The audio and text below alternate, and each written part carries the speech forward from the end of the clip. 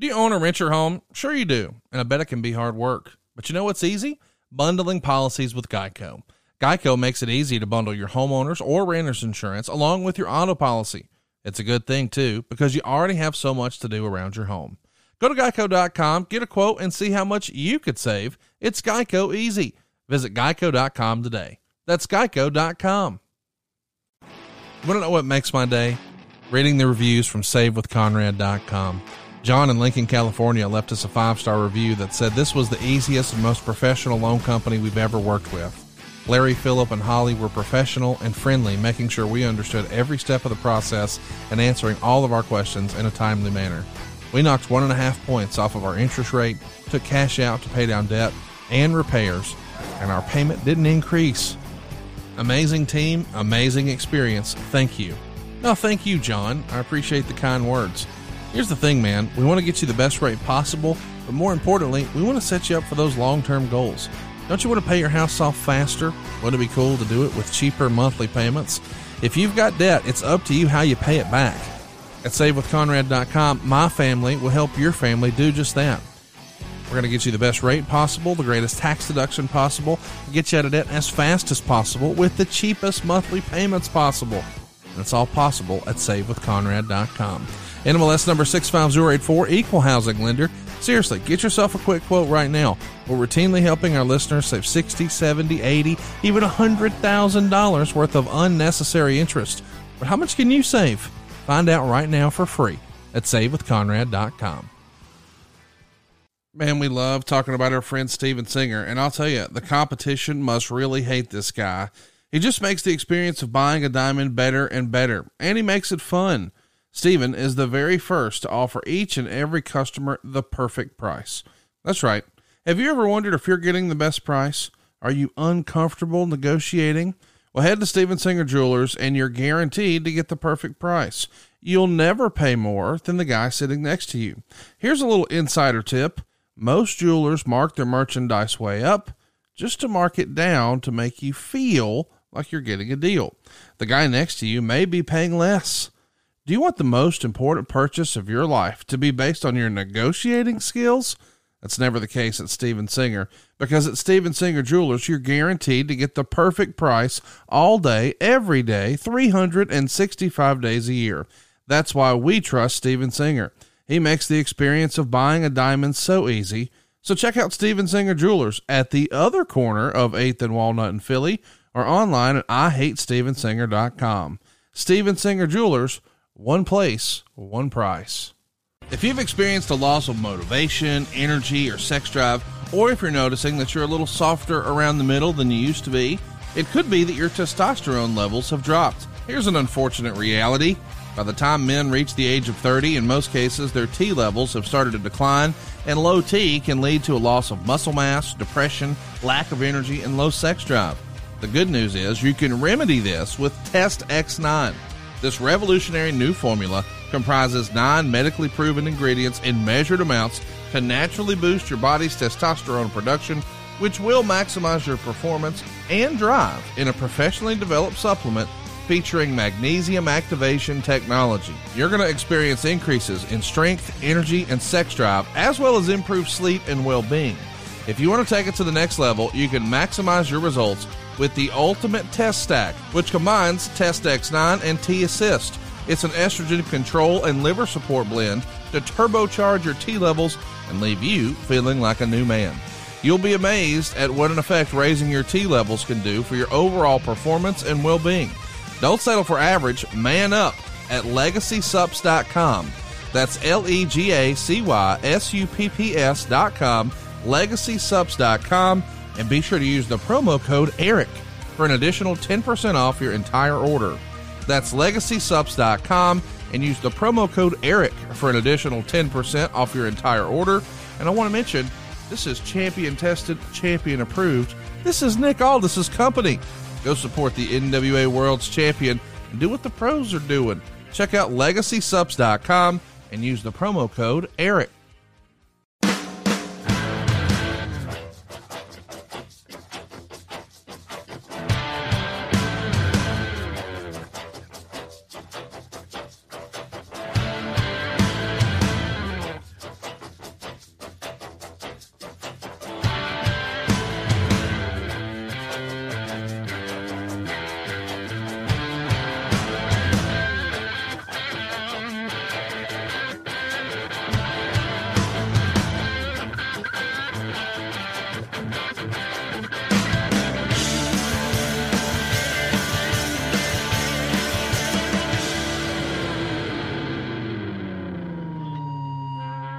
Hey, it's Conrad Thompson, and you're listening to 83 Weeks with Eric Bischoff. Eric, what's going on, man? How are you? I am just outstanding. Get to enjoy another day where enlightening and entertaining the audience simultaneously is not just a job, it's a freaking calling, and I'm glad to be here doing it. I see you're sporting a pretty cool shirt today. Yes, I am. Here, let me do a little better job here. Boom! Check it out. Can you believe that Wale Mania is still happening? I mean, this didn't feel like this was possible this year, but how about now?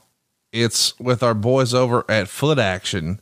Wale has put together a deal, and we have exclusive merchandise that comes out on the 7th. I can't believe this is a real thing, man. I mean, this is a big deal to have. You know, I think the one you're rocking right now is like a Ron Simmons tribute, but they've got Mark Henry, Booker T, Kofi Kingston, Sasha Banks. It's all the great black champions in WWE history. Wale Mania, man, this is pretty cool. It is cool.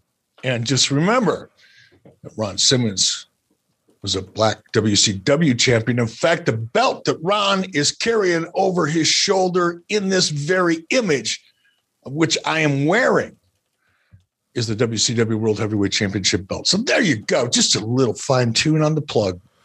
I don't know, man. I didn't expect a big brand like Foot Action to support wrestling and what we're doing here. And obviously Wale has been a big supporter of our podcast for many years. And you and I have both been to Wale Mania. And of course, this year with social distancing being what it is, Wale Mania is at Foot Action. So if you haven't already, go check it out. This is super cool. It's a very cool association, and it's awesome to have a great friend of the show like Wale involved with something so big like this. It launches April 7th. Follow at Foot Action on social media for more details. But dude, the Kofi Kingston shirt, have you seen that one yet? I know you're rocking the Ron Simmons. I have not. You're going to love it. It was a major happening when Kofi won the world title at WrestleMania, and now it's been immortalized with a t-shirt. Check it out. It's at Foot Action, and it's coming out on the 7th. So here in just a couple of days. But the reason we're here today is to talk about Spring Stampede 99. But of course, we are home stretching it for WrestleMania. Eric, as you and I are talking right now, are you technically a Hall of Famer, or do you technically become a Hall of Famer this weekend?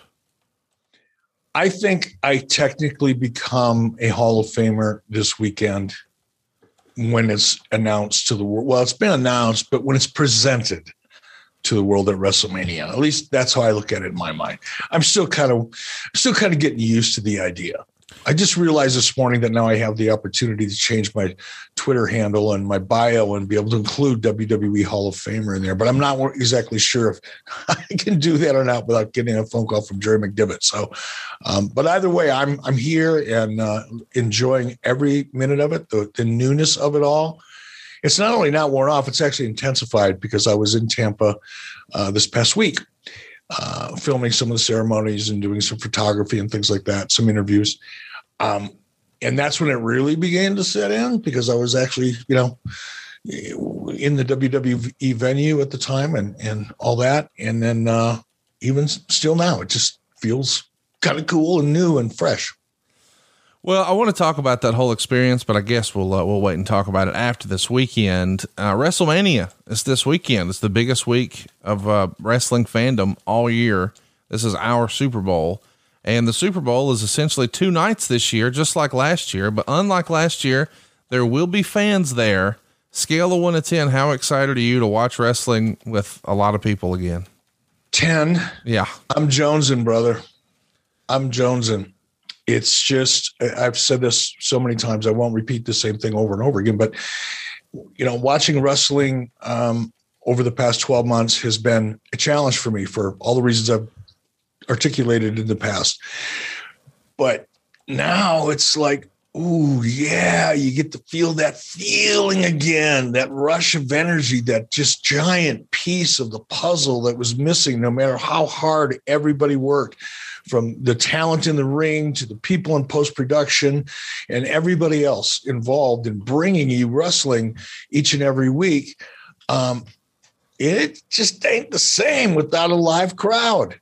And to get that back after 12 months, really on a large scale. And before we forget, I want to remind everybody, you can watch the induction ceremony tomorrow night. This of course, hitting Sunday, I guess. It'll hit at freeshows.com. Monday morning is when it reaches the masses. And on Tuesday night, I think at 8 p.m. Eastern, check your local listings on the Peacock streaming platform. You can see the Hall of Fame inductions, where it will become official to the world, I guess, even prior to actual WrestleMania. So, yeah, I guess this Tuesday night is when it becomes official. All right, heads up, boys and girls. Our pal and Grammy-nominated artist Wale has announced an official apparel partnership with WWE along with Foot Action. The very first Wale Mania capsule was designed with Wale, and it's going to launch during WrestleMania week and feature some of the greatest black champions of all time. There will not only be apparel available online from the greats of today, like Kofi Kingston and Sasha Banks, but also legends like Booker T, Mark Henry, and Ron Simmons.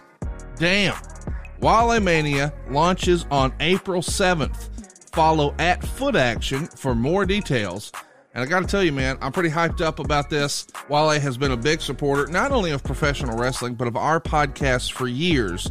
And now he's got to deal with Foot Action? Come on, man. You love wrestling as much as I do, or you wouldn't be listening to this podcast. And who doesn't want a style and profile? Seriously, this is a big deal. Make sure you follow at Foot Action, at Wale, and use the hashtag WaleMania, or just check out hashtag WaleMania and see what's causing all this. Wale Mania launches on April 7th. You got to follow at Foot Action for more details.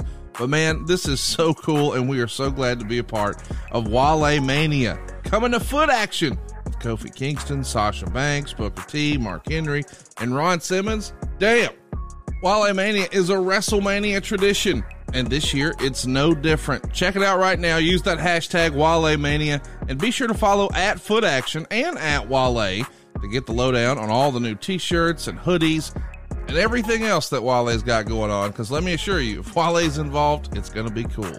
It's at Wale, at Foot Action, and hashtag Wale Mania, just in time for WrestleMania. And it launches April 7th. I'm pretty fired up about it. I can't believe this is finally happening. It feels like it's long overdue. I'm going to be watching. I'm sure everybody at home will as well. And we'll talk about your experience next week here on the show. Before we get going, though, any predictions for this weekend for WrestleMania? Anything you want to throw down and say, hey, I know nobody sees it coming, but...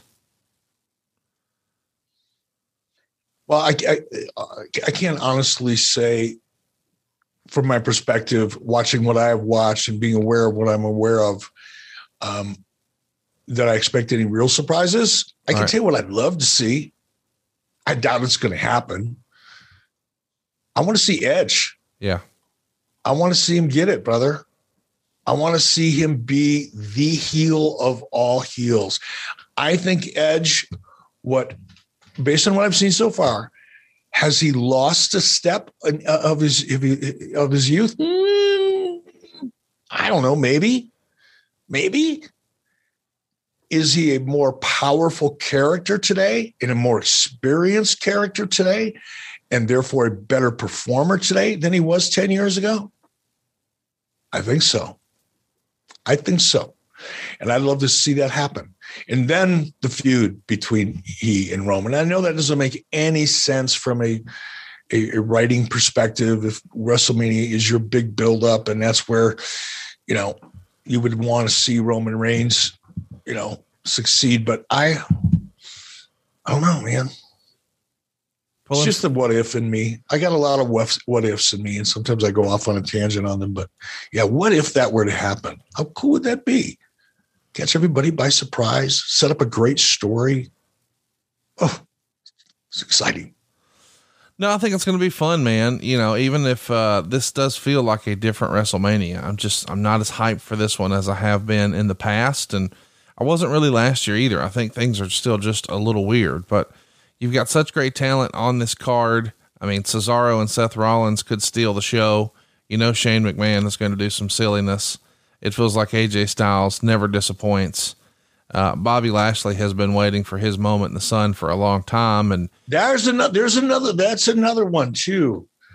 I like what's going on with Bobby. Yeah. It feels very organic, very natural and believable to me. I like what's happening with Bobby. That's another one to watch. Sleeper, if you will.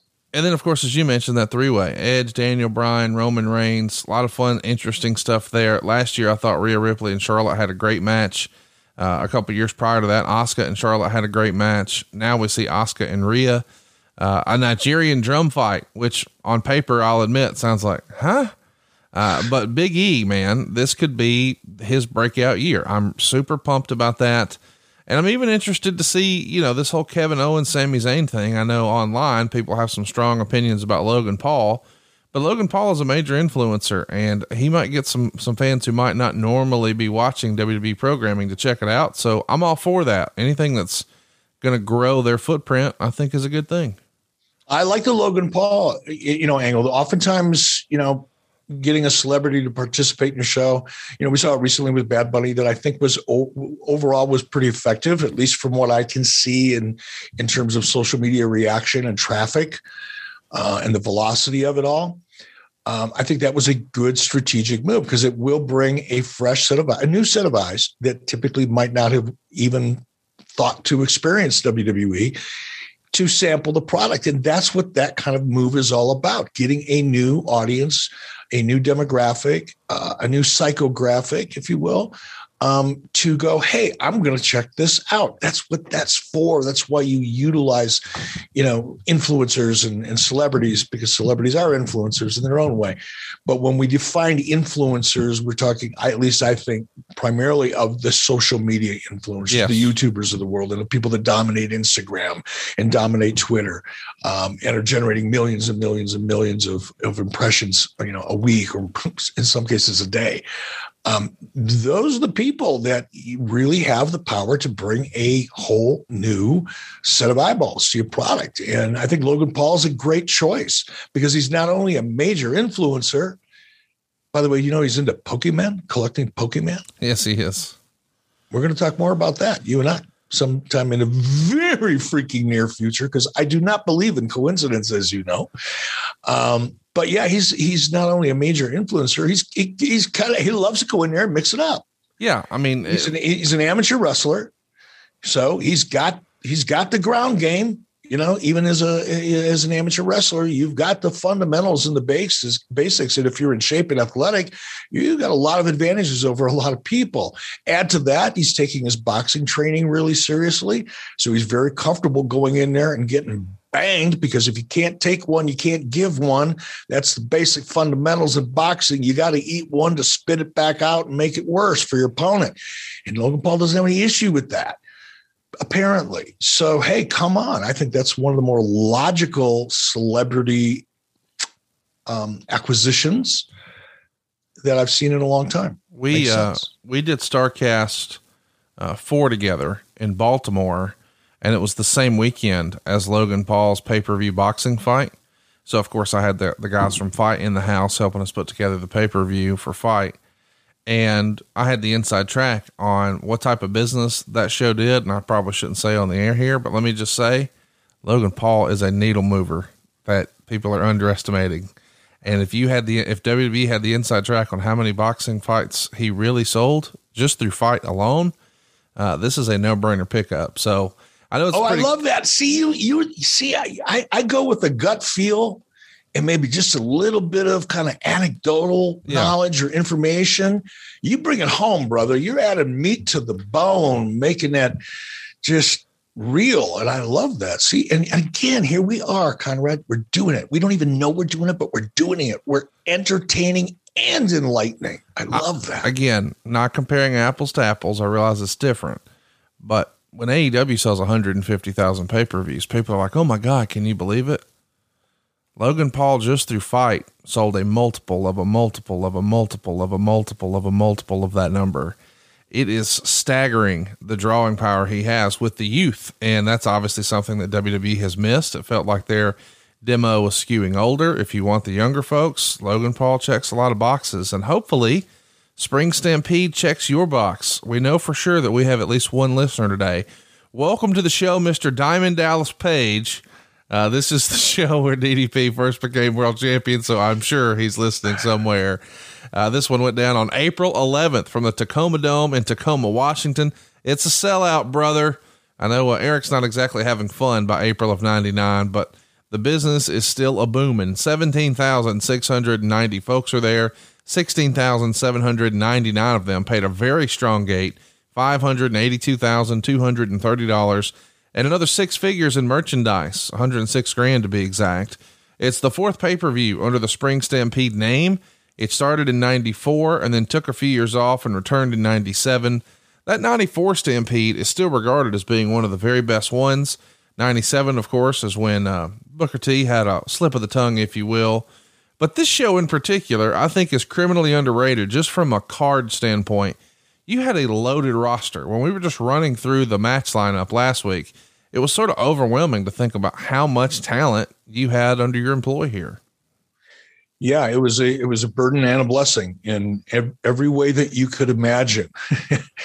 And you know what I took away, and you're right. I mean, the main event, you have four of the biggest names, in the industry at that time, arguably, maybe four of the top 6 or 8. Let's put it that way.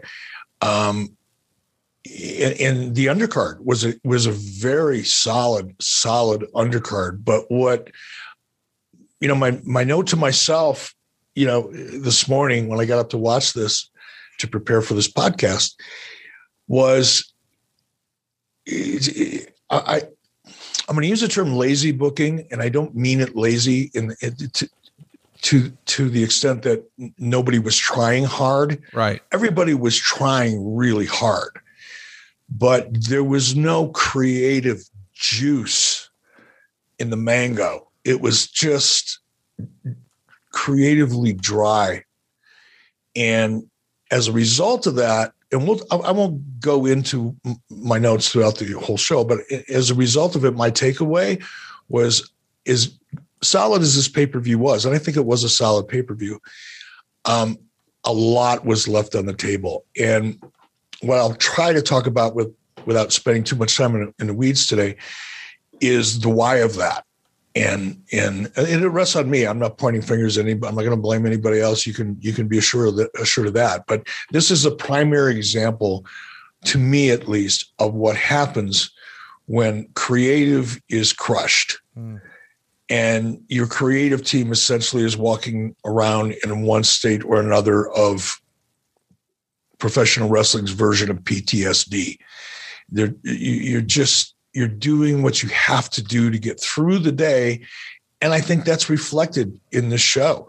I think it even manifests in some of the matches. Some of the matches were really good, by the way. There were some I was surprised at how good they were, and surprised that they were, one of them in particular was my favorite match of this pay-per-view, and no one would have ever guessed it coming out of me. But aside from that, everybody put in the work, but nobody had vision. And that's my point. The word of the day, and I probably have used this word before, so it's not really a good one, but, prescient, the ability to see into the future, the ability to know what's going to work before everybody else can see it. Or you could just call it vision. A lot of what got WCW to the dance in 94, 95, and 96, and 97 was a vision. Was it the best one? Maybe not. Was it a pretty good one? Evidently. By the sold out house here in April 99, WCW was flatlining creatively, yet we've got a full house. Yeah. What, a $500,000 gate? I mean, come on. And that's when, and I don't know what the ratings were for Nitro going in here. I'm guessing we're probably in the high 2s, mid 2s, possibly.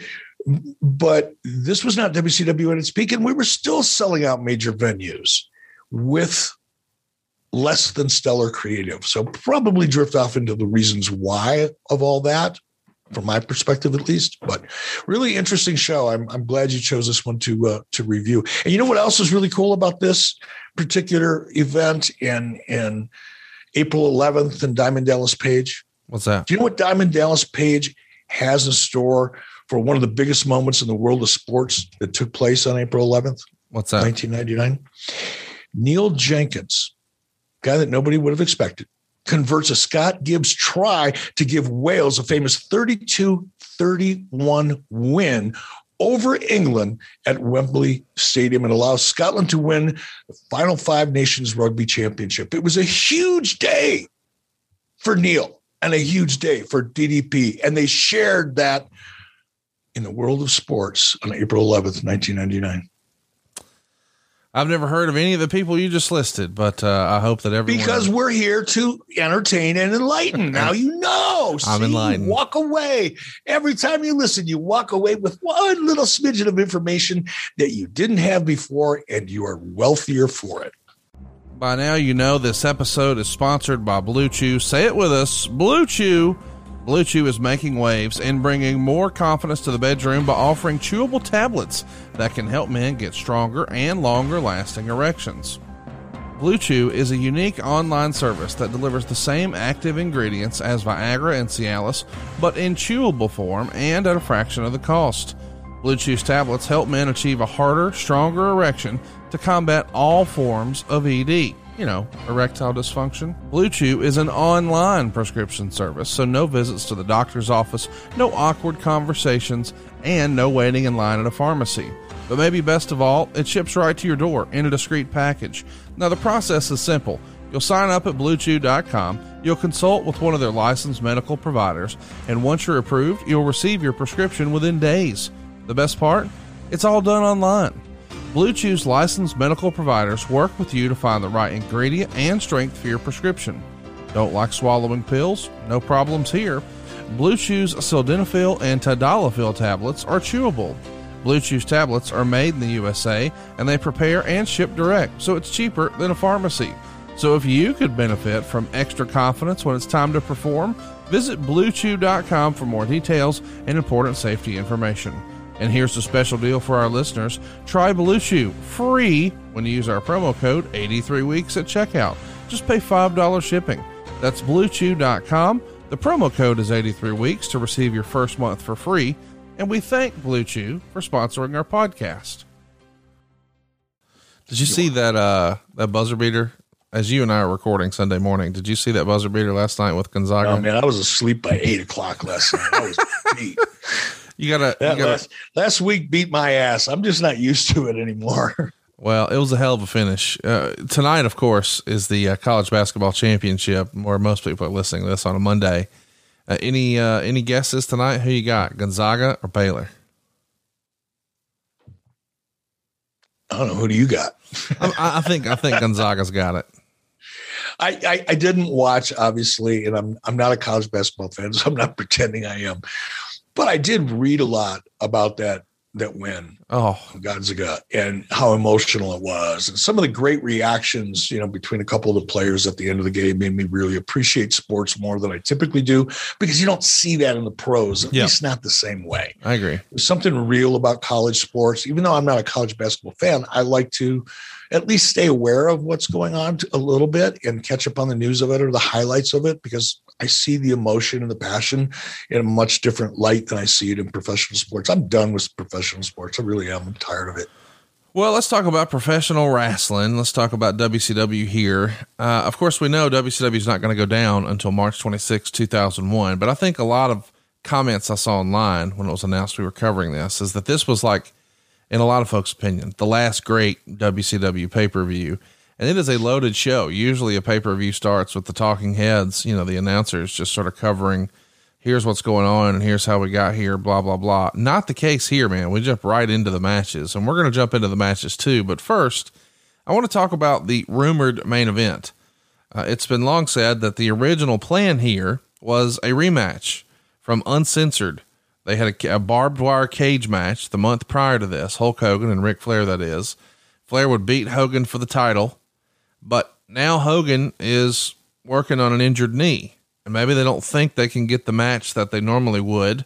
So it's changed to a 4-way where it's going to be Flair defending against Hogan, Sting, and DDP. Do you remember the creative perhaps adjusting because of Hulk maybe hopping around a little more than he normally would? I don't. It could possibly be true. I'm not going to say it's not true, because it could have happened. But more often than not, I think statistically, I'm absolutely correct when I say this. Those types of perspectives, or as you refer to them, rumor and innuendo, are guesstimates, and often guesstimates that are more fictional than actually an estimate or guesstimate. So while it could be true, I honestly don't remember it, because it wouldn't have been anything that probably didn't happen 10 or 12 or 14 times a year. And you just adjust on the fly. But I don't recall that being the case. Let me ask you something else, and I want you to try to not go on a rant if you can. Another rumor that's mentioned is perhaps they would go with Flair teaming with DDP and Booker T. So you got Flair, DDP, and Booker T on one side, Hogan, Nash, and Dusty Rhodes on the other side. And Meltzer would even freestyle that Rhodes was perhaps being considered for this spot because Scott Hall perhaps might be retiring from wrestling. So Hogan, Hall, and Nash on one side makes a lot of sense. Flair, Booker T, and DDP are probably the stalwarts of WCW at that point. That could have been interesting. Do you remember that ever even being discussed, a 6-man like that? I can't speculate on somebody else's speculation. I really can't. And it's not that it's an unfair question, but it's so much of that reporting typically is. It's just possible, I guess, that a discussion may have been had at one level or another during this period of time, but was it a real thing that involved me and my thought process or decisions? No. Let's talk about something that we know for a fact, and that's that our boy Scott Steiner was sentenced to 10 days in jail on March 17th. This is a case where he hit a DOT worker with his Ford F-250. Easy for me to say. That's a giant pickup truck if you're not a truck guy. And he's also ordered to pay $25,000 in fines, fees, and restitution. He's also sentenced to 7 years of probation and given 200 hours of community service. The charge here is aggravated assault and making terroristic threats. This all happened in South Cherokee County in Georgia, where Scott lives, and he's driving down a closed exit ramp. And there's a worker named Paul who told him the exit was closed. And then Scott hit him with his pickup twice. Now, he wasn't hurt severely or seriously. And this is Georgia's first time offender rule, which means his conviction can be taken off his record as long as he avoids any trouble during his probationary period. But needless to say, he's shocked by the $20,000 fine and 7 years probation. What'd you think when you heard this news? I mean, is this sort of par for course when you're running a wrestling company that you're going to have guys get themselves in some trouble? Or did this one stick out like, what the fuck are you thinking, man? I'm a pretty cynical dude. I really am when it comes to this type of thing. I had a couple questions and I have them to this day.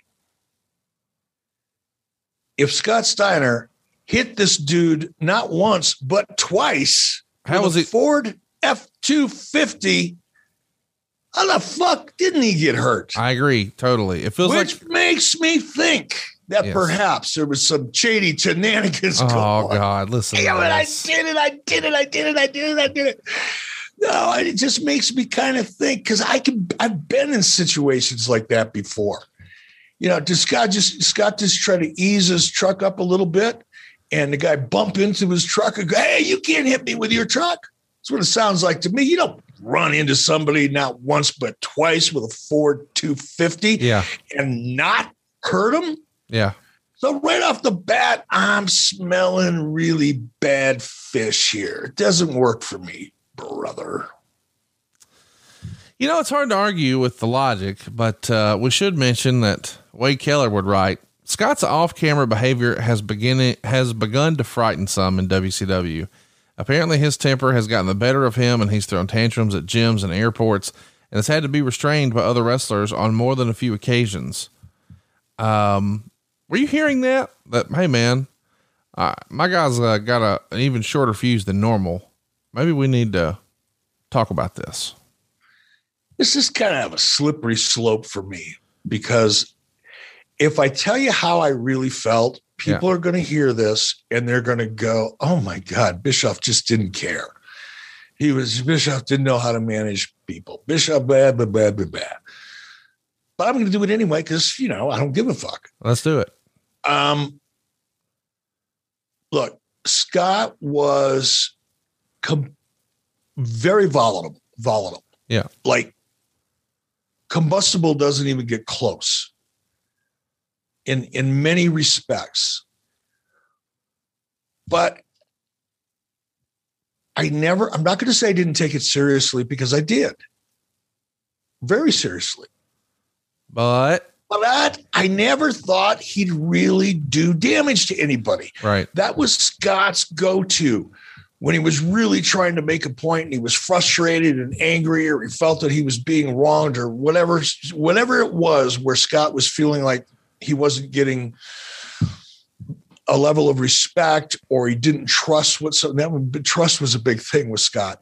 If he didn't feel like you were shooting straight with him, his go-to was to go right for your throat, if not literally, but figuratively. Bark, not bite. And make you fear for your life and reconsider the position you're currently taking.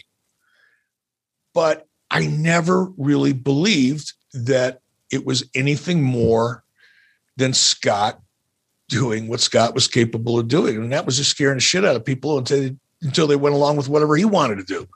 He was good at that. Yeah. I was never afraid of Scott. And I don't mean me physically. I mean, obviously physically, he would have packed me up like a little ball of clay and tossed me across the room. Not that. But I mean, I was not afraid of Scott doing something, whether to me or to anybody else, and really intending to hurt them. Now, the exception would be, of course, if someone were to try to take a physical liberty with Scott and attack him, then I think that, worlds would have probably come to an end. But just in the course of his day, his everyday, activity and behavior, it was obnoxious. It was inappropriate. It was, bullying to the nth degree by today's standards, and probably by the standards back then as well. I'm not diminishing it, okay? But my point is, yes, I hated it when it happened, but I never feared for anybody's well-being. I don't think that's a bad thing for you to share. Let's talk about your girl Whisper of the Nitro Girls. She gives her notice around the time of this show, which I guess isn't surprising given that people know that she's now engaged to former WWF champion Shawn Michaels. And Meltzer would even freestyle. Nobody would be surprised to see her show up on WWF TV in some form or fashion. This is one of those really weird sort of wrestling success stories. They're still together to this day, raising a couple of kids and doing the family thing. And given the path that it seemed like Shawn Michaels was on once upon a time, a lot of people probably wouldn't have predicted that. Were you surprised to hear that one of your Nitro girls was now going to be marrying the Heartbreak Kid? Surprised, not angry or anything like that, but it's like, how the hell did that happen? Right. What? But yeah, so I mean, I was pleasantly surprised, but that's all. Conrad, one of the things I really dig about this show and doing it with you is we get an opportunity to sample products from our sponsors before we endorse them. And that opens up the door for a whole new world, because we get to try things that we otherwise maybe were thinking about trying, but never quite got around to. And I love this one because I don't talk about it much, but for about the last 6 months, I've been working pretty hard on dropping some weight. Something that was really easy for me to do, growing up as a kid, because I was always, involved in athletics, whether it was wrestling or martial arts, and I loved to run and I loved to be active. And as I got older and busier, not so much. And the weight starts creeping up. I'm going to takeout way too often. And you know what kills me the most? What's that? Snacking. Oh. I've always been a snacker. And that's one of the great things about Nutrisystem is they provide you with certain snacks to kind of get you through that craving, but still keep you on the track for losing weight. It's convenient. I mean, Conrad, they delivered it right to my door. Wow. It's just like Christmas when I get these things. And this one was a really good one to open up because there was so much great product in there. And if you're serious about losing weight, and it's hard, man, especially as you're getting older and you've got to get some bad habits. But if you're really focused, you know, there's a plan there. And anytime you have a plan and you work the plan, generally speaking, you're going to get great results. And a lot of people are getting great results with Nutrisystem. In fact, you can lose up to 18 pounds in your first month, depending how committed you are. So can't say enough good things about Nutrisystem, man. It can be the answer to your weight loss challenge. Not yours, Conrad, but the general you or yours. If you're out there and you're trying to drop some weight, check out Nutrisystem, man. Absolutely. Nutrisystem offers perfectly portioned foods delivered right to your door. That means no shopping in busy grocery stores. You just heard Eric mention with Nutrisystem, you could lose up to 18 pounds in your first 2 months. The plan is clinically proven to put your body in fat-burning mode and help you achieve safe and healthy weight loss. It's going to teach you how to lose weight and learn how to keep it off, all with Nutrisystem. They've even got a new top-rated app called New Me for extra motivation to help you stay on track. I know Eric's big on coaching. Well, how about this? Unlimited one-on-one coaching, which is pretty cool. And it's all science-based. But don't take our word for it. Why not try it right now? Order Nutrisystem now. Go to Nutrisystem.com/83 and you'll get 50% off. Eric, 50% off? How great of a deal is that? And when you get it and you get that 50% off, reach out to me on social media and I'll come over and we'll have a snack together. Do it right now. Order Nutrisystem now. Go to Nutrisystem.com/83 to get 50% off. Let's talk about some other news and notes as we head into this show. On March 29th, there's a Nitro at the Toronto Air Canada Center, and Bret Hart appears here in street clothes and calls out Ric Flair and Hulk Hogan for avoiding matches with him. Then he calls out Goldberg, claiming he could beat him in 5 minutes. So Goldberg comes out, gives Bret a spear, but Goldberg doesn't get up, and Bret rolls him over, and Goldberg is unconscious. Bret is actually wearing a metal breastplate under his Maple Leafs jersey, which resulted in Goldberg knocking himself out when he went for the spear. Hart then counted his own pinfall over Goldberg and announced over the mic, "Hey, Bischoff and the WCW, I quit." So first, Bret has talked about this over the years, and he said at first you liked the idea, but then on the day of this, you went to him and told him that you wanted him to cut a promo on the Canadian fans and turn heel there in Toronto, and he just flat out refused to do it. And he tried to make you realize what a great idea he had with Goldberg. And he says that you told him he could do the thing with Goldberg and then Hulk would come out and high five Bret and attack Bret. And Bret asked you, "Why? Am I going to work with Hulk?" And you said no. And he asks, "Is Goldberg going to work with Hulk?" And you said no. And Bret said, "Why would I do that then?" And then he says that you finally said, "Well, if Hulk says it's okay, then you can do it." And I'm sure that you have a different side of things here. Yeah, I'm not even going to get into this one. Not for no other reason than again, Bret has his version of a lot of different stories, and I think Bret is one of the more honest people that I've worked with when it comes to integrity most of the time. But oftentimes when it comes to his version of stories, I've just heard too much straight from his mouth and read too much that have been written about things that came straight from his mouth, that I'm just going to leave it alone. If Bret wants to believe those things and the audience chooses to believe those things, then great. I mean, have at it. I'm certain, I know, all the same, that some of what Bret relayed in his version of that story is absolutely true. I can easily understand why I wanted Bret to turn on the Canadian audience. Right. Because I wanted a hot heel. Right. That's all. Right.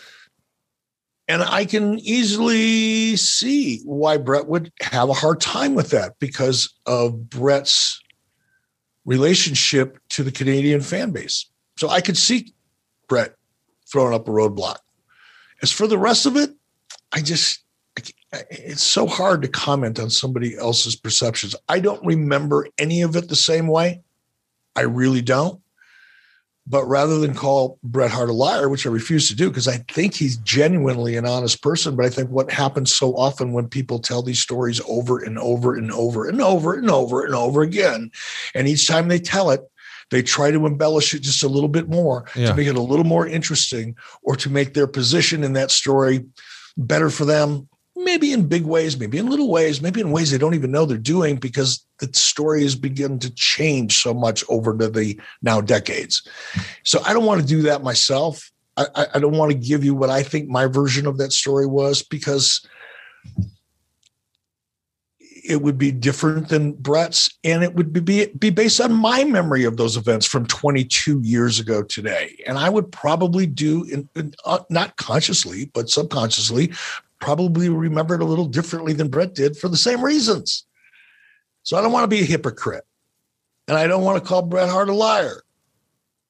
I'll call him whiny sometimes and kind of negative, but a liar he's not. Right. So I'm just going to let that one go, and I hope our audience isn't disappointed in my response. But if I were to take it any further, I'd be doing the same thing I'm suggesting Bret Hart and others do. Well, when you saw the actual execution of what did happen, I mean, I don't know how you felt about it, but as a fan watching from home, I thought this was one of the more memorable things that happened on Nitro that year. I loved it. I did too.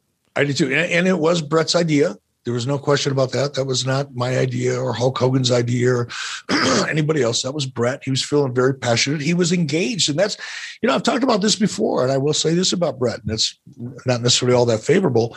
But when Bret was engaged, when it mattered to Bret, and he was committed to what he was doing, Bret was awesome. But I think one of the reasons that Bret was so committed and came up with such a great idea, it was because it was in Canada, and he was in front of his Canadian fans, and that's important.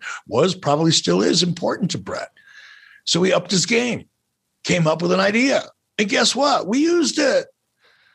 So I get why Bret is bitter, and I've listened to so much about all the negative things that Bret has had to say about me, but whatever. But this was one example of where I was absolutely right. When Bret was engaged, he was absolutely engaged, and he came up with great ideas. When he wasn't, he didn't. Let's talk a little bit about some other news and notes about that angle. Meltzer says there's a ton of behind the scenes info regarding the Bret Hart quitting angle on Nitro. The angle pretty much went as planned, but there was a lot of backstage maneuvering to try to kill and or change the angle. Basically, several weeks back, Hart came to Bischoff with this angle that he would heat him up for working on top of pay-per-view shows. Despite what you've probably read elsewhere and will read elsewhere and will be rumored everywhere, Hart is going nowhere and is under contract for longer than will be publicized in work storylines that will come out. With the quitting angle, the idea is his contract is up soon, and thus he's teasing leaving, and where that speculation goes, it'll be made as part of an angle. Legitimately, it appears, and I'll get to it in a second, Kevin Nash was mad about the angle, or at least he was telling anyone who would listen that. Nash had already gone to Hart last week and wanted to use all the heat on the internet about him burying Hart, which he was doing, and turn it into an angle where he could become a heel booker, since that's what he's being portrayed at anyway. And Hart had fans all over his website blaming him for Hart's lack of push.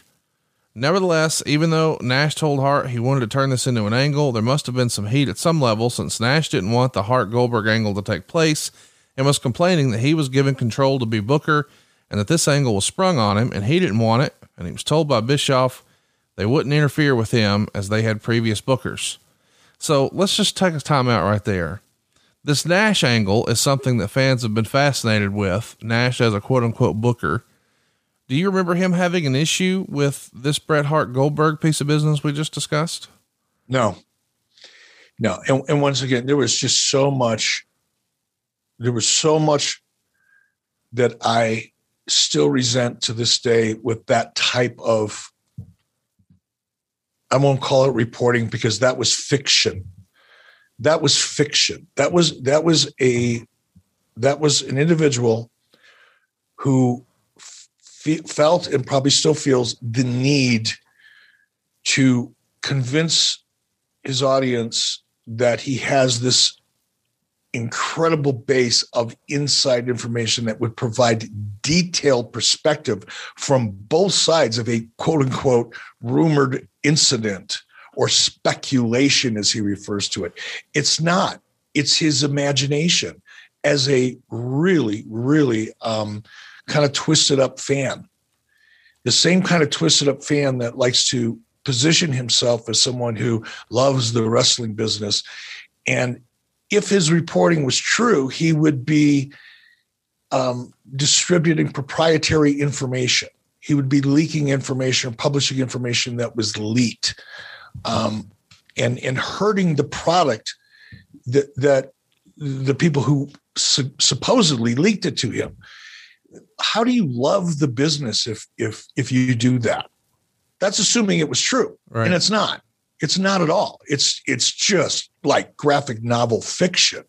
There should be animated cartoons that go along with this shit and at least be entertaining that way. But it's just so unfortunate. And the same thing is happening today, which is the only reason I'm bringing this up. The same thing happens to this day when people who write like that individual and try to position themselves as having information they really don't have, and cloaking the fact that they don't have any real information with a bunch of speculation that they present as a fact. They don't say, this is my opinion of what could be happening.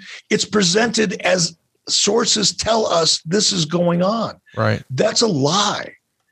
And if you're going to do that to make you $12 a month because you've been able to successfully, by the way, and hats off to you for being successful, Dave, and being able to make a living fooling people and misleading people. But I want people to know that when they consume this stuff and believe in this stuff, they're believing and consuming the very product that hurts the product they supposedly are fans of. So it's a weird, kind of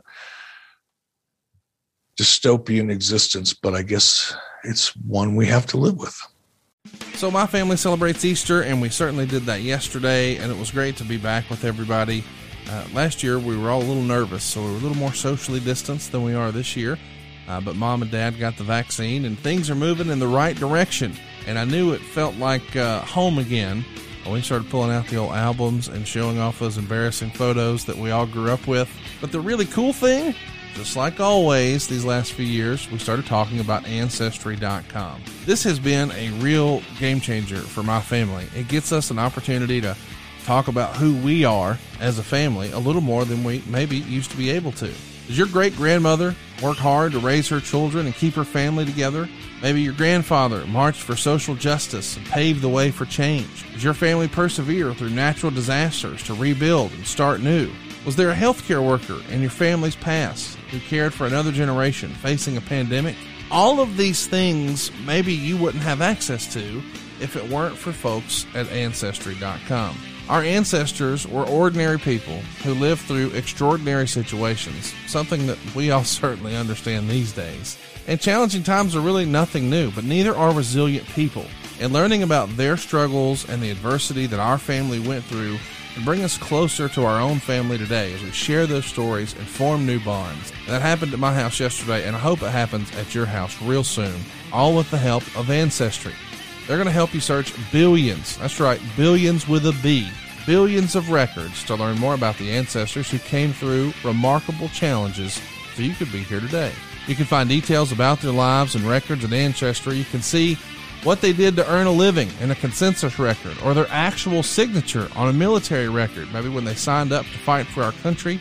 You're going to learn their stories, and it's going to help you find a connection to what they went through and how they stood strong through all those hardships and struggles. And when you get closer to your ancestors by learning their stories, you really have a new way to get closer to your family now.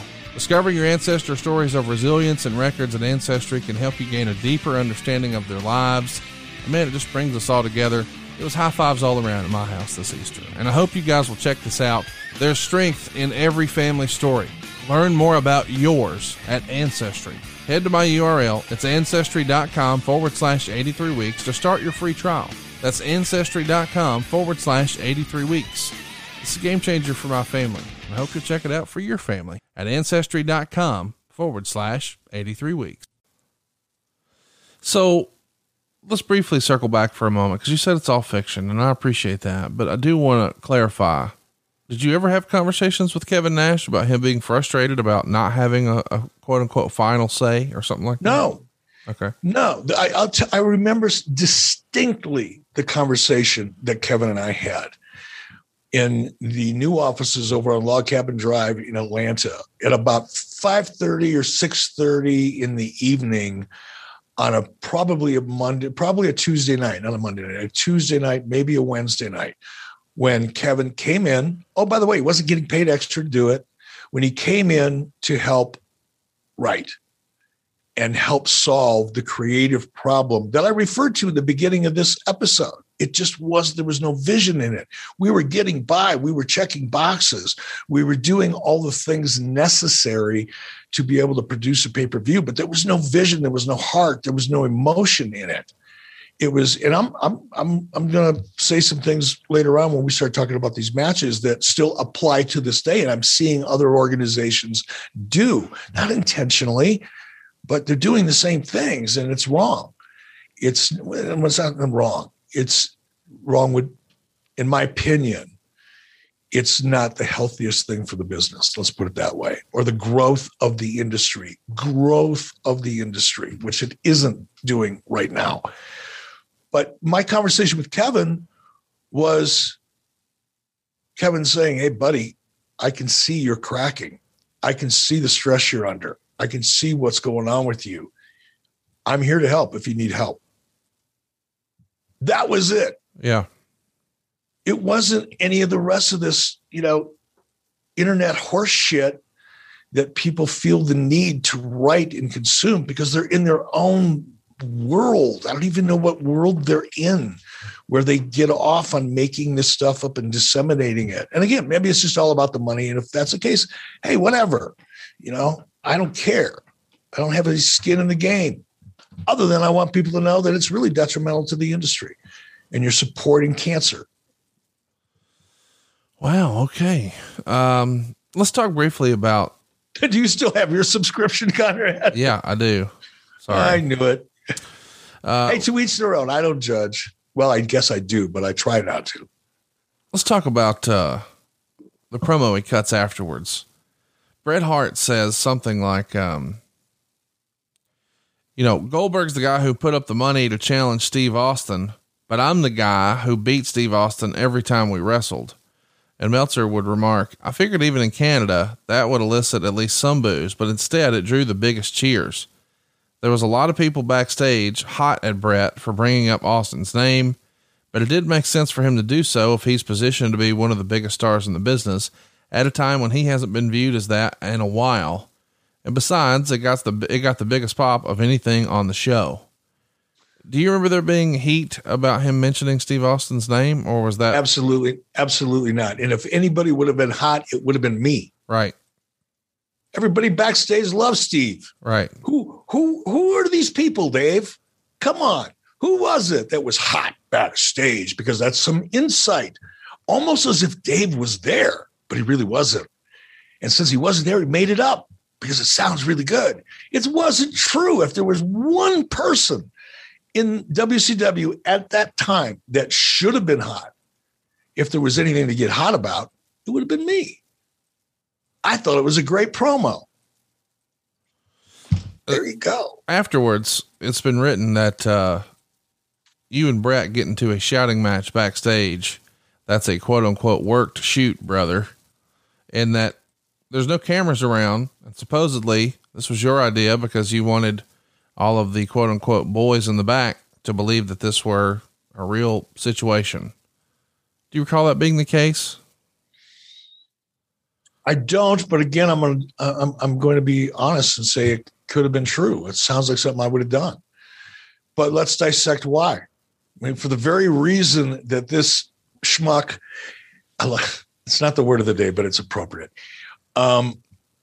This guy has to go out and create all of this fiction in order to sell newsletters and or whatever they were called back then, dirt sheets still probably. It was my way of fighting back.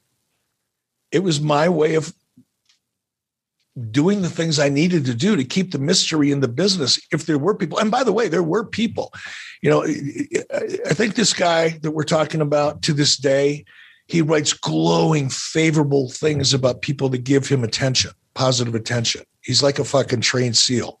All right.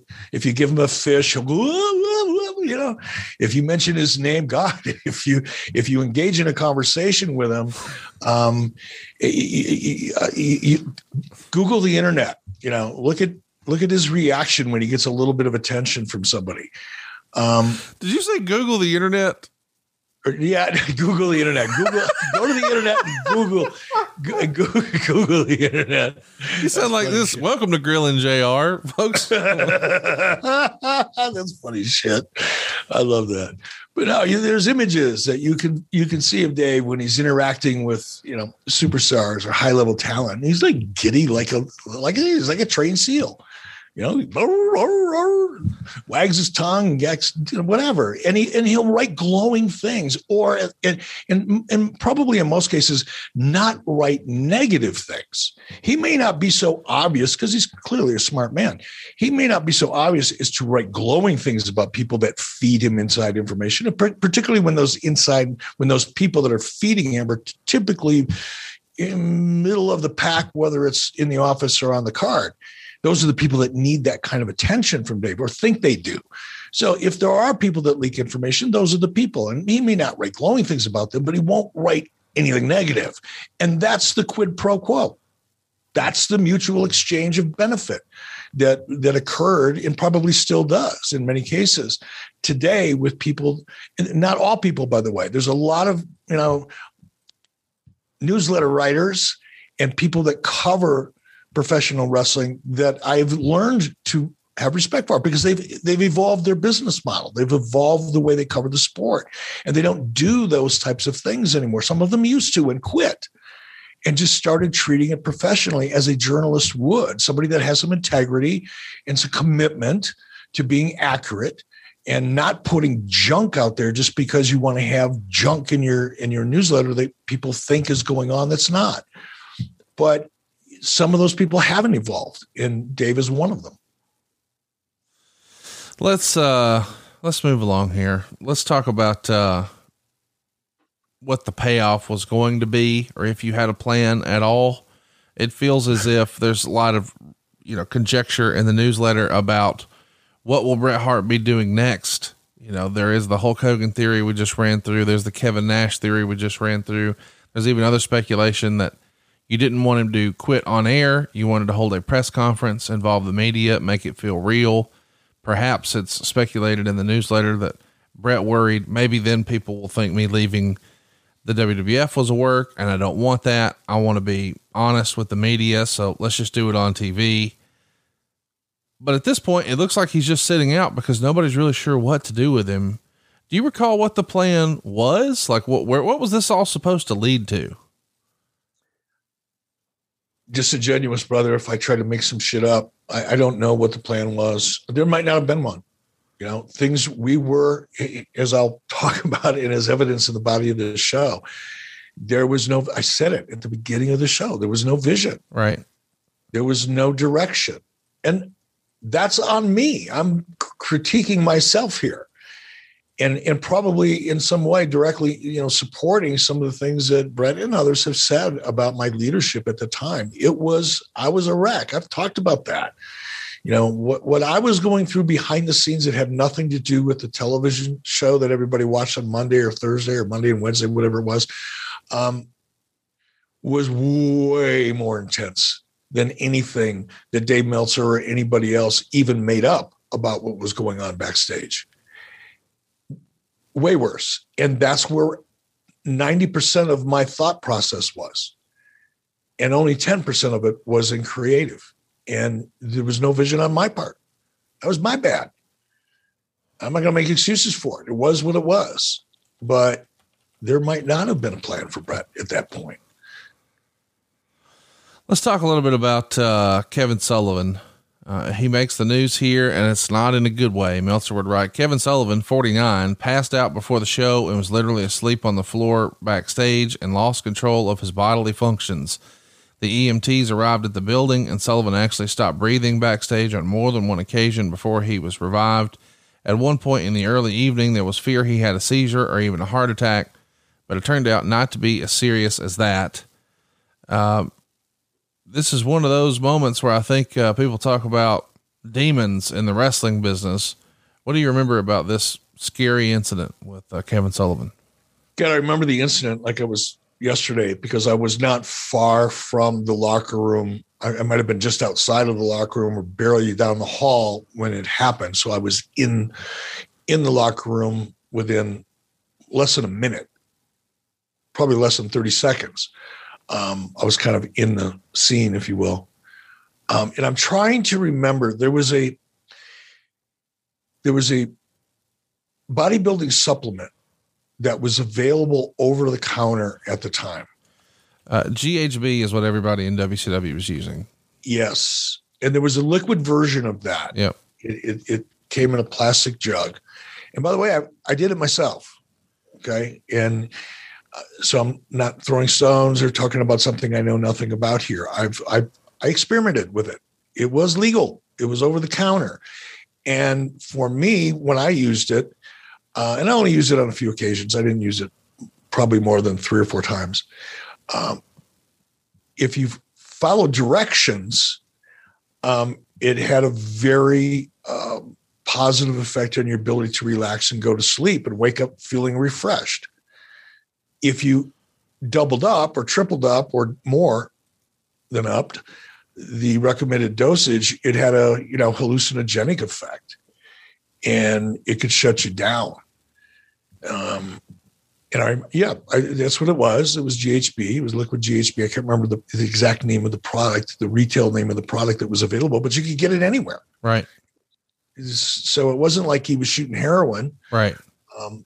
But he, like a lot of guys, it's kind of a wrestler's mentality. If 1 is good, 2's better, that means 6 is probably right for me, and wrestler dose, if you will. A wrestler dose. Yep. Yeah. When something like this happens, do people look at you as the leader and say, Eric, what are you going to do? Or not so much? No, they may think that.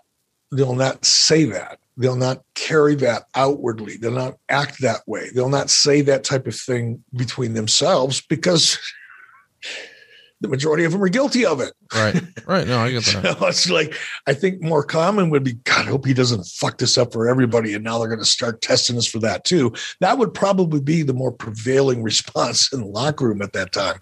And I'm not saying that nobody was concerned. I'm sure there were the people that were concerned. Not everybody was, partaking in recreational dosages of drugs that could kill them. But the answer to the question is no. It's kind of a protect each other, protect our own kind of mentality. Yeah. Let's talk about your contractual status. Meltzer has a line item in the Observer that says Bischoff made it clear to everyone that he isn't quitting and he's got another 3 years on his contract. Were people in the back, in the inner workings of the organization, whether it's the office or the performers themselves, were they seeing beyond Kevin Nash how frazzled you were? There were probably many people in the office that were with me 12 hours a day that saw a whole lot more than Kevin Nash thought he saw. Right. Because they were in there with me. It was a horrible time in Turner, in the company of Turner. It was a horrible time. And not just for me, but for every part of the Turner organization. It was going through some of the same things I was going through. Some of them, in a much more profound way, because they were bigger divisions. WCW, as successful as it was, late 90s, was still it was a line item on the Turner Broadcasting SEC filings. It was a line item that was in the classification of other. So there were certainly bigger divisions that had bigger challenges, but they were all created by the same kind of things. But for me, I was, here's where I wish I would have been, I'm not going to say smarter because I was pretty smart, but being smart and being experienced are two different things. And I wasn't experienced. I never worked in a corporate environment until I came to work for Turner Broadcasting. I never led a company of more than probably 20 or 30 employees before I came to Turner Broadcasting. And that wasn't in a public company. When you work for one of the largest public companies in the world, it's a different kind of culture and environment. Yeah. And navigating through that culture and environment is completely different than navigating through an environment that's not a public company and is not as corporately inbred. That's a great way to say it. Whew, perfect way to say it. As AOL Time Warner, well, then it was Time Warner Turner. It was a tough time. It was ugly, dude. It was ugly. I would never want to go back to an environment like that again. Let's talk about Chris Benoit. He's on The Fan in Toronto. It's a radio station, boys and girls, and asked if he thought there was a conspiracy to destroy the company from within. And he said, quote, "It appears that way." He also noted that he had signed his new deal, and when he did, he vowed he would never complain about the company again, but that Eric Bischoff hadn't delivered on the promises he made when he signed. And he says he's in wrestling for the money at this point, and in 3 years, when his contract's up, he'll just be 34 years old. He'll be a free agent and have a lot of money in the bank. And he also made note that Kevin Nash only has interest in pushing his friends. Do radio appearances or media appearances like this get approved by the company ahead of time? Is someone monitoring them? Does a memo appear on your desk sort of detailing how this went, since it is rather controversial, or not so much? No, I heard about it obviously after the fact, but no, I didn't, micromanage PR and in the interviews that over probably 120 talents that were under contract at that point may or may not have done. That wasn't part of my day-to-day activity. It would have been overseen by, a guy by the name of Alan Sharp, who generally was very good. And when things happen like that shouldn't have happened, I would be made aware of it, but I wouldn't have known about it in advance. I wouldn't have approved the appearance in advance. Alan Sharp would have done that. So when you are made aware of this, is it something you catch Chris backstage and have a conversation, or, you know what, I got bigger fish to fry, who gives a shit? It might have been, it could have been either one, depending on what I was going through on that particular day. But I don't remember that it happened. Clearly it did, but I don't remember it. I don't remember reacting to it. I could only imagine as best I can how I would have reacted, and I would have been pissed off and disappointed because, Chris didn't know what was motivating me. Right. Chris didn't know what my challenges were. Sure. I understand and understood why talent who's so far removed from the real center of the universe in terms of what's really going on in a company, I understand, because they don't have information and they're just relying on things that they hear or read or they tell each other or guess. And those things are all pretty negative, and they all lead to things that are pretty negative. So I can understand frustration like that. And I don't, at least today, I don't take that kind of thing as personally as I used to probably, but back then it would have been just one more thing, bite the hand that feeds you. And I think the thing that bothered me most about what you read back to me was that I didn't live up to a promise. I never made promises that I didn't at least give 100% to keep.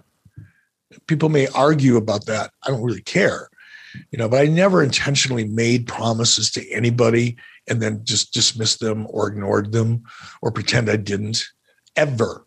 And if you ever interview anybody that's really worked with me, you'll hear that. I didn't need a contract. If I look you in the eye and shake your hand, we're good. The contract will come. It'll be there.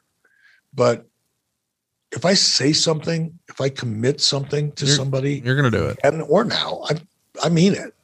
And to hear something like that, again, I don't know how Chris probably felt at the time, like a lot of people felt, like I felt, different reasons. Right. Felt the same way, but it would have been disappointing.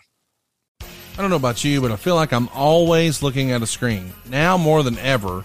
And whether you're an avid news watcher or in serious need of a distraction, unplugging yourself is easier said than done.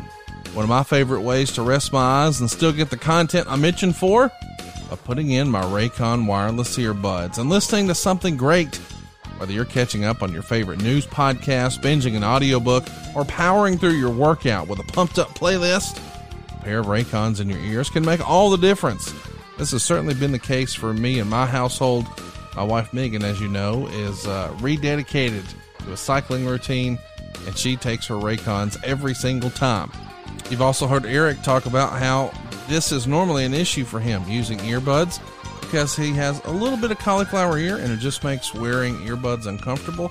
Not with Raycon. They're comfortable, and oh, by the way, there's no dangling wires or stems to get in your way here. Raycons come in a range of stylish colorways, but always with that comfortable in-ear fit for a more discreet look. Raycons are built to perform anywhere and anytime with water and even sweat-resistant construction and Bluetooth that pairs quickly and seamlessly. And with enough battery life for 6 hours of playtime, you can unplug for a while. The best part, Raycon makes great sound accessible to everyone with wireless earbuds starting at about half the price of the other premium audio brands. And right now, Raycon's offering 15% off of all their products for my listeners. And here's what you've got to do to get it. Go to buyraycon.com/83weeks. That's it. You'll get 15% off your entire Raycon order. So feel free to grab a pair and a spare. That's 15% off at buyraycon.com/83weeks. buyraycon.com/83weeks. Is it fair to say, Bruce has sometimes speculated that whenever Vince would meet with talent, he might say something like, we've got big plans for you. I'm excited to work with a guy like you with your skill set, and I could even see you being champion one day. Bruce would say that he may just frame it in terms of, we're going to be successful. We're going to give you a lot of opportunity. I could even see you being champion one day. But he says, telephone, telegram, tell a wrestler. What the wrestler heard was, I'm going to make more money than ever and main event WrestleMania and be the world champion and be the top guy and be the face of the company. That's not exactly true. That's not exactly what Vince said. He was just saying, hey, I could see big things in your future. I could even see you being champion, but that doesn't mean, all right, pull it out on your Palm Pilot. You're going to win the title on June 12th in Poughkeepsie. Like, that's not ever the case. You think that's sort of the case here with the Benoit conversation, perhaps? I don't know. It may have been. That would require me to remember any kind of a passing conversation I would have had with Chris at the time, and obviously I don't. But I understand. Bruce is absolutely right, man. I mean, that's what happens, and it's not. And this is the part that again kind of gets to me, is that it's not accurate. These types of reports, these types of stories, telephone, telegraph, tell a wrestler, that tells another telephone, tells another telegraph, tells another wrestler. And before you know it, the story about, a cup of coffee, turns into a hydrogen bomb just because it's been passed around so many different times, and it gets more colorful every time. And if it fits somebody's agenda, they'll take it and turn up the volume on it. That's why this type of chatter, I think, is so hurtful to the business. You don't ever hear this kind of thing unless it's intentionally orchestrated from a movie studio, right?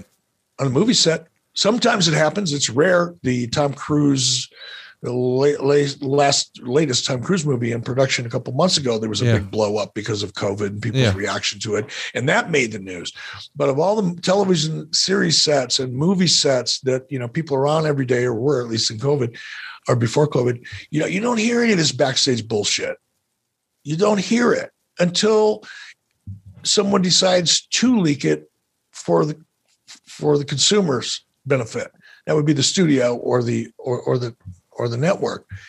But in wrestling, man, especially back then, in the 70s, in the 80s and the 90s in particular, that there was so much of that. Everybody wanted. It's kind of like Twitter has become, where everybody manipulates it for their own agenda. Yeah. Yeah. It's really hurtful. It's hurtful to the industry. Let's talk a little bit about yourself here.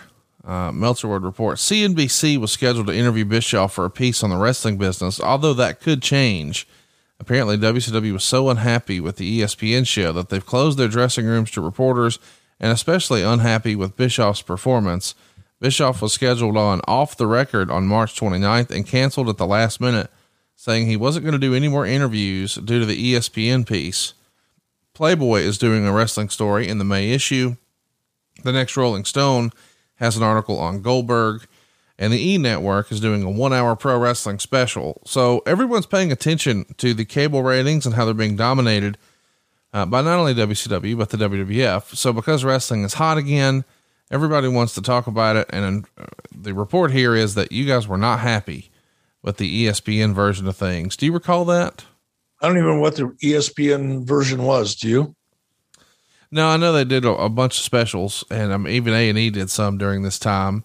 Do you remember? Yeah, but they were good. They were positive. You know, the E Network one was positive. You know, I was doing a lot of media. I've never been one to not try to take advantage of media, and I've never been one to tuck my tail, especially, you know, TSN. Come on, or Off the Record. Are you kidding me?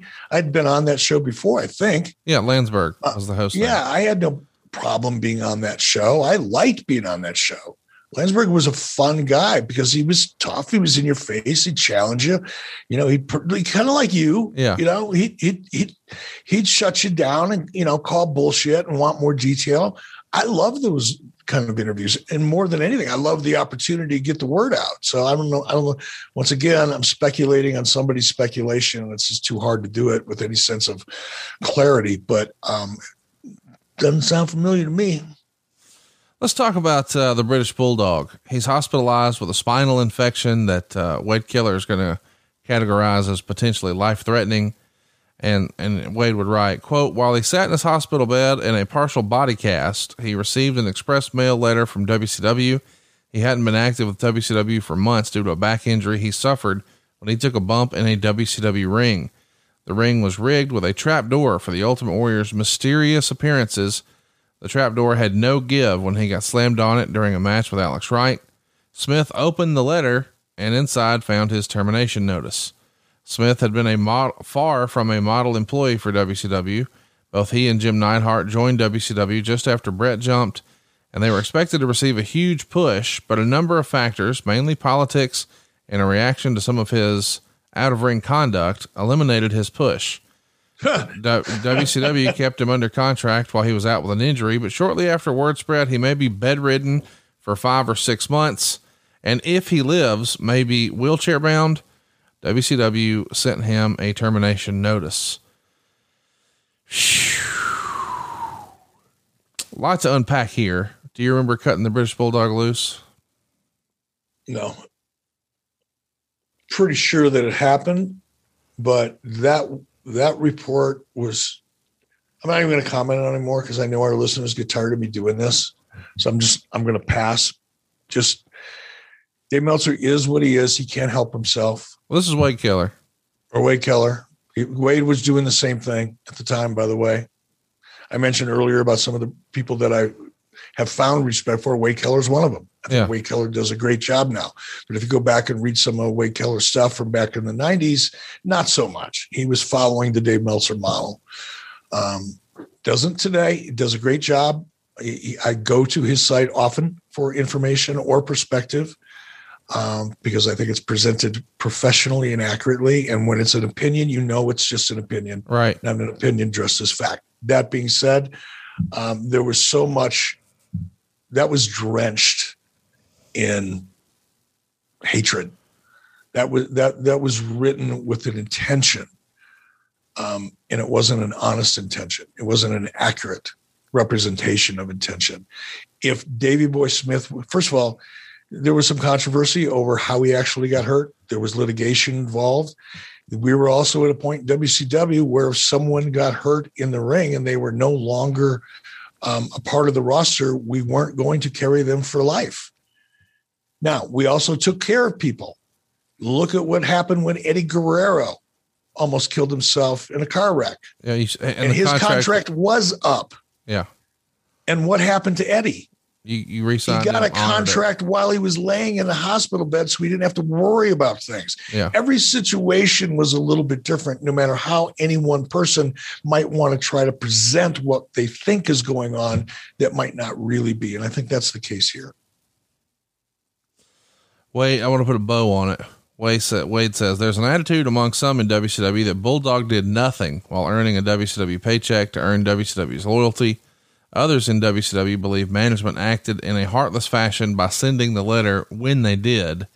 So there's little debate whether or not he earned a dismissal, but perhaps the timing could have been a little better. We could probably both agree on that. And listen, yes, the timing can always be better, but guess what, folks? When you have a contract and your contract is going to be terminated, in the terms of that contract, oftentimes it's required by that you be notified either in person or by mail, but there has to be a verifiable communication so that the terms of the termination are made clear. And the contracts require that. So it's not like, hey, let's send him a nasty letter and kick him in the head when he's down. That wasn't that. When you have a contract and you were terminated, guess what? There is a procedure that has to be followed, especially when you're a public company, especially when you're in a public company that is in the midst of a ton of litigation because of situations like this. So there's a procedure, and sometimes the process is ugly. How many times have you heard about somebody that's been terminated from a company and be escorted out of the office? Yeah. It's not because anybody wants to humiliate you, but as a policy to make sure you've covered yourself and nothing can go wrong. Yes, you are often escorted out of the office. It's embarrassing. I've never experienced it myself, but I know people that have. And it can make you feel like a piece of shit. And it can seem heartless to somebody who's on the outside, who's never worked in such an environment, who has no understanding of sometimes the things that have to be done when you have a contract for, in some cases, hundreds of thousands or more a year. It's ugly. It's unfortunate. It may seem heartless from the outside, but it's the cost of doing business at that level. I know this is going to sound assholeian when I'm about to ask, but I got to ask. You just said you've never been escorted out. I just assumed when your most recent WWE run came to an end, they sent a dude. They didn't send a dude? No. I've never talked about this, but I'm going to, because I think it says a lot. I think it would give perspective into a process that most people have twisted up in their own minds. Okay. When I got the word, and it wasn't from Vince, all right, but when I got the word, the person telling me, and I'm going to leave his name out of it, right, because I don't want to put him on the spot. But when the person who gave me basically my walking papers, or just let me know that I was being let go, I was more concerned about the way he was reacting than the way I was reacting. I felt bad for him. Right. Because he genuinely felt bad. Sure. We had a great relationship. And there was someone there from Human Resources who was observing the whole process, because that's what you have to do when you're a publicly held company and you're as big as the WWE is. You have to follow this type of procedure. There's a reason why HR, Human Resources, and the compliance within of Human Resources is important to big companies and small ones. So in that step of the process, we had the conversation. I hugged the individual so he wouldn't feel bad. And as I was walking out the door, he said, "Would you like to say goodbye to your team?" And I thought that was so cool. Yeah. Instead of just walking me out the door, and it's because he wasn't going to call security and have me escorted out the door.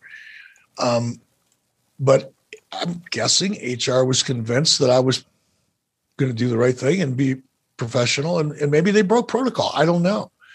But I got to say goodbye to the 12 or 15 people that were waiting in the office next to me to start my meeting that was scheduled for about 15 minutes from that point.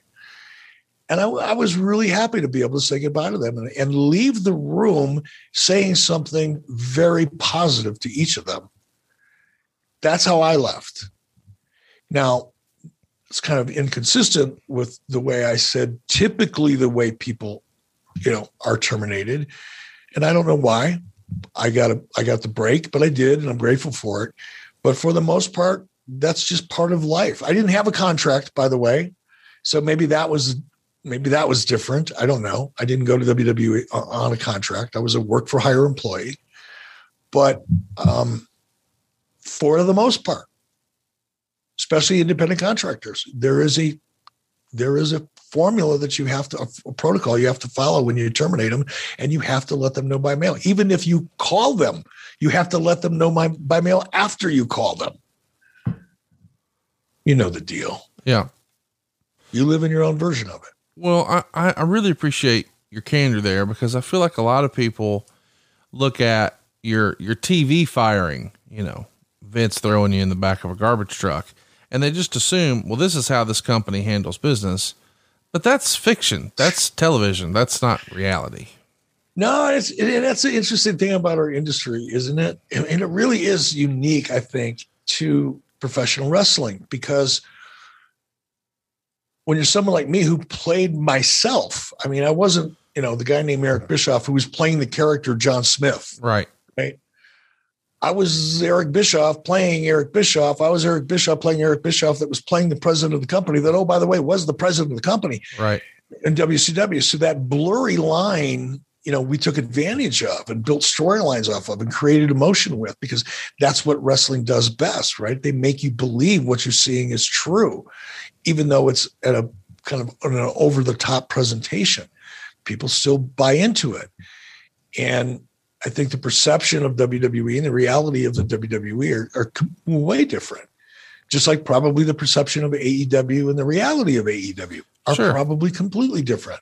Sure. But as from an audience point of view, when you get invested in your favorite promotion, if you will, you begin to feel like you know things that you really don't, especially if you're reading shit online, and you fail to recognize that these people are all playing characters. Yeah.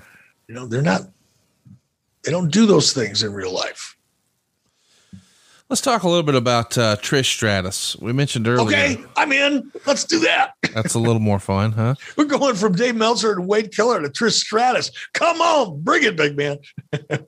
She's backstage at this Toronto Nitro where the whole Goldberg spearing Bret Hart with the breastplate thing happens. She's looking for work, and she's backstage here. Do you remember talking to her? No. I may have. I think I'd remember it. I would hope so.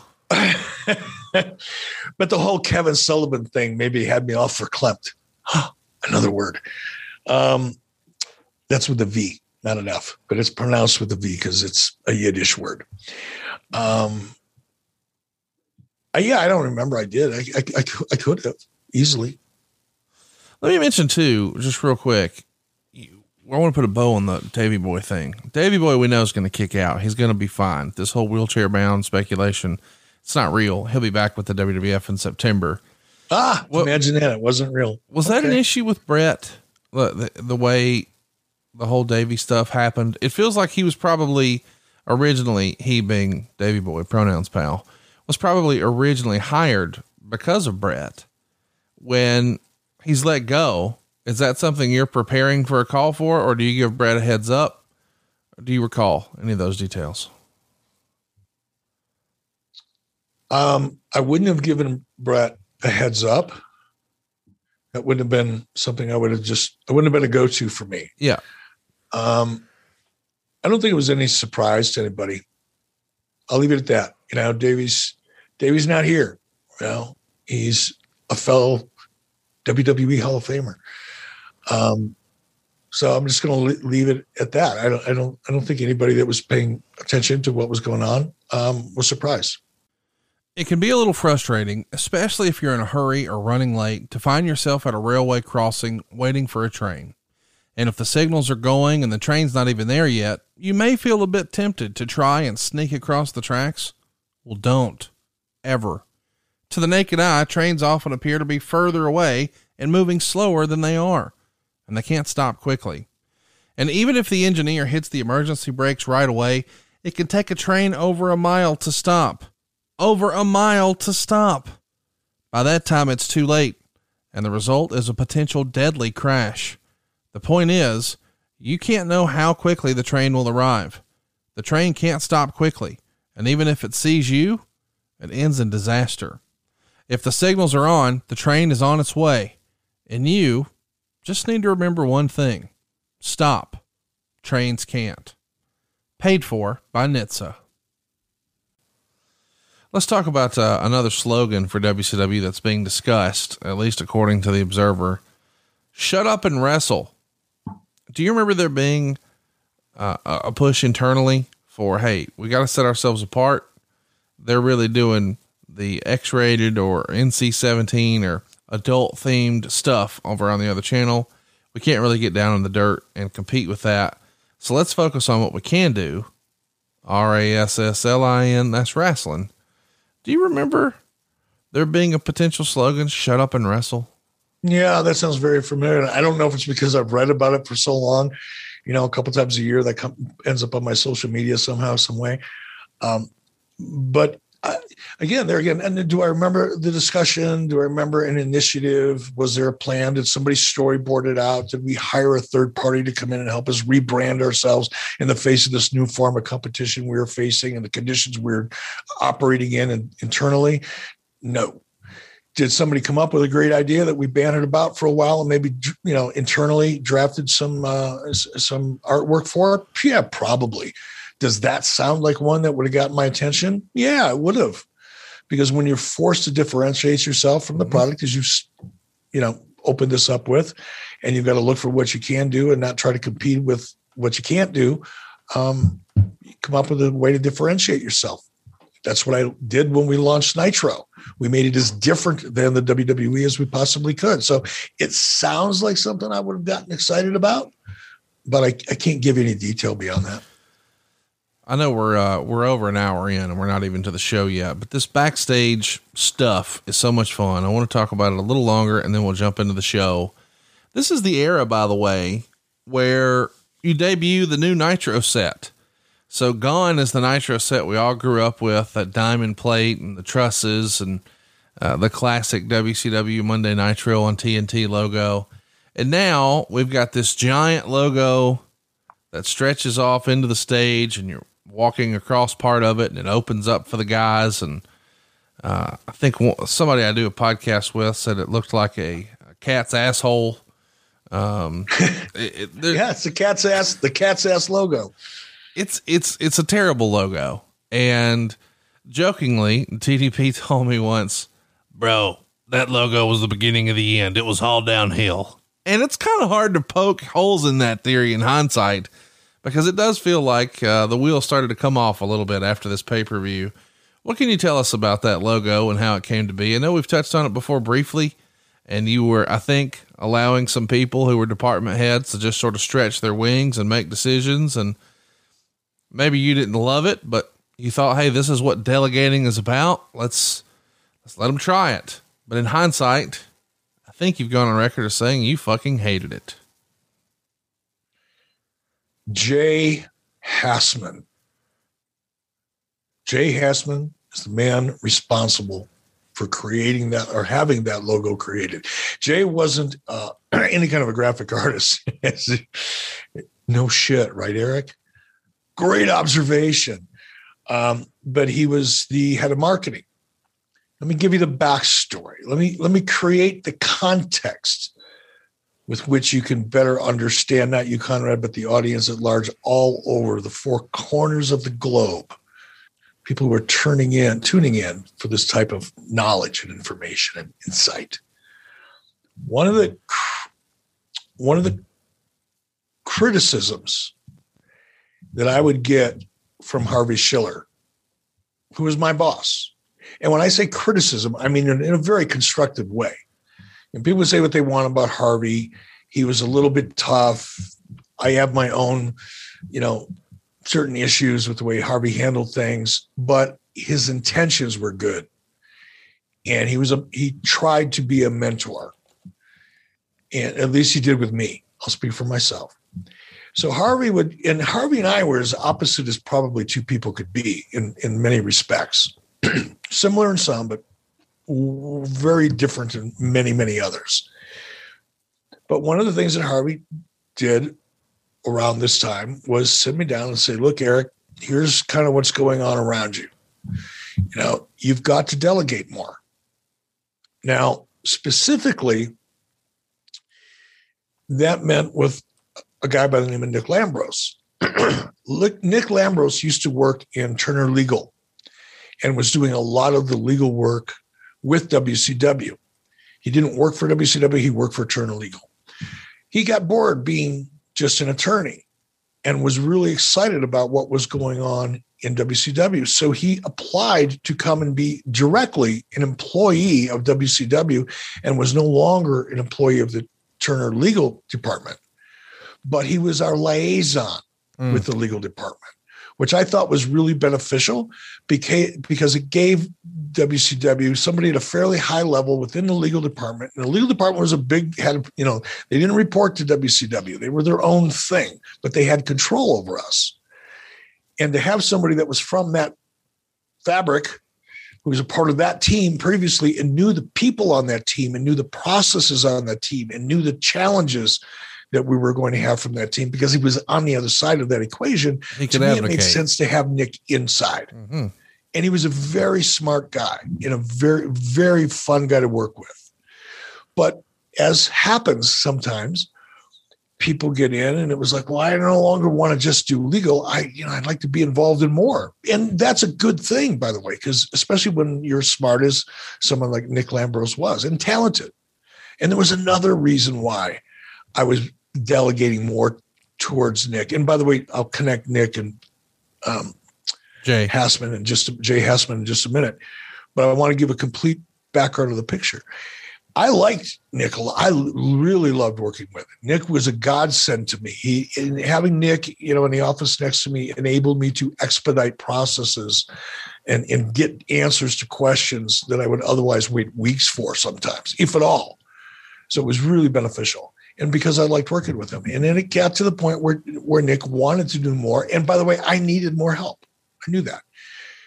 So between Nick wanting to do more, Harvey Schiller telling me, look, if you want to, keep this job and keep growing in this job, here's what you're going to have to change. I handed off marketing completely. It no longer reported to me. Early on, it did. And I made that transition. And once I made the transition and handed marketing off to Nick, he brought in Jay Hassman. And Jay Hassman came in with some great credentials. And it made sense to hire Nick, or at least it did on paper, Jay. At least it did on paper.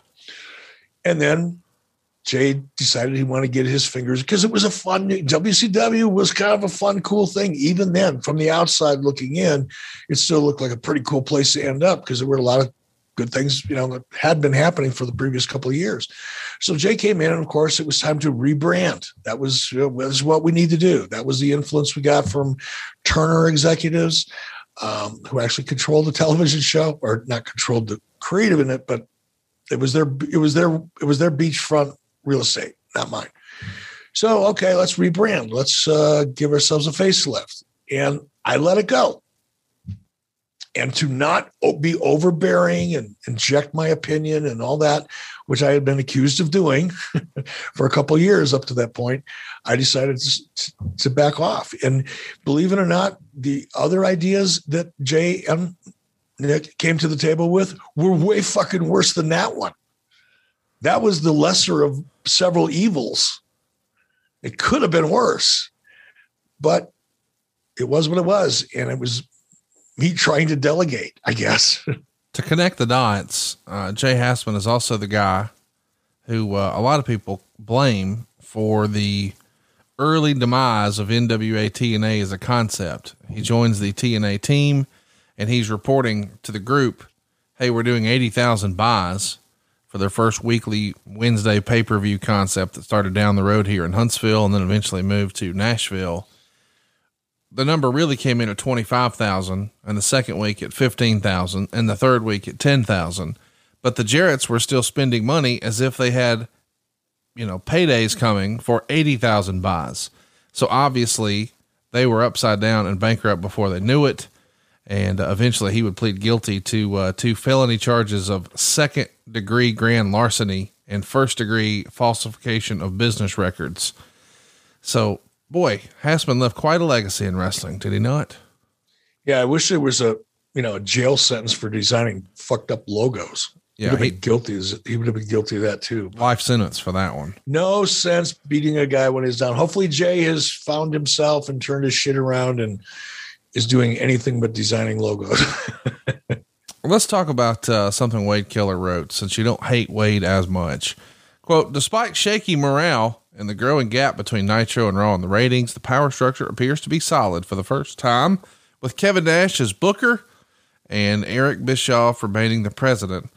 Nash also shares booking power with Hollywood Hogan, Randy Savage, and Diamond Dallas Page, all listed in that order of influence. Hogan and Savage have reputations for only being out for themselves, while Page is said to be out for himself and taking care of his friends.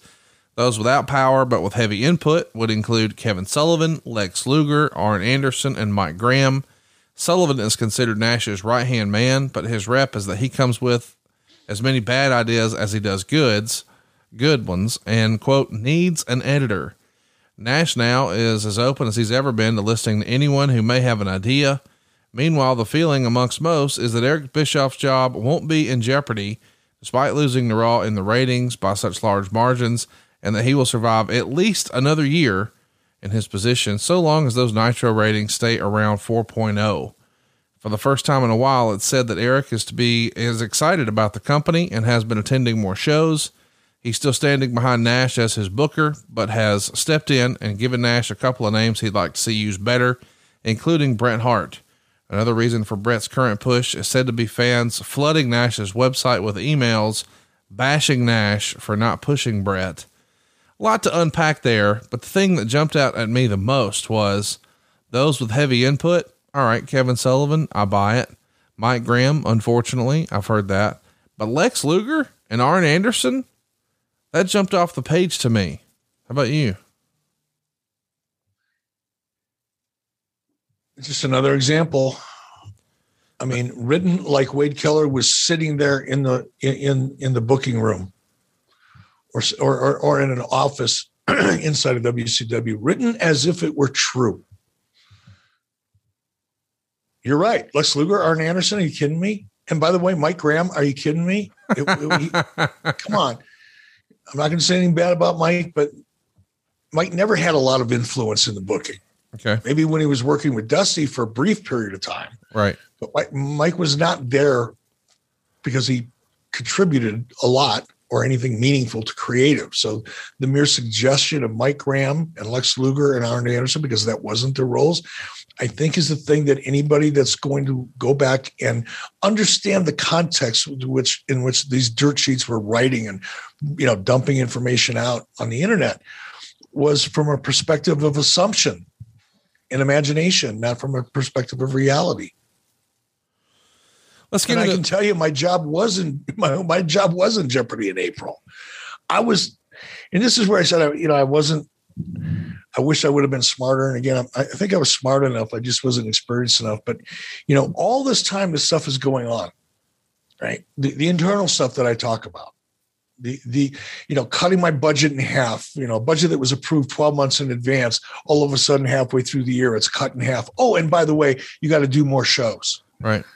You got to pay for it too, because we're not going to pay for the show. We want you to pay for it and give it to TBS. Yeah, we want to do that because we need to get our EBITDA up because of this merger, blah, blah, blah, blah, blah. I've said it all before. People they don't want to hear it anyway. Only a few select, the elite enlightened few understand it. Read Guy Evans' book.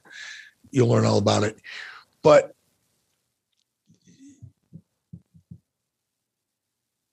where were we? What was I saying? What was the question? About how frustrated you were. Well, there wasn't a question. I was asking about, the booking power and influence with Lex Luger and Arn Anderson. Yeah. And you were saying internally, I've got all this going on.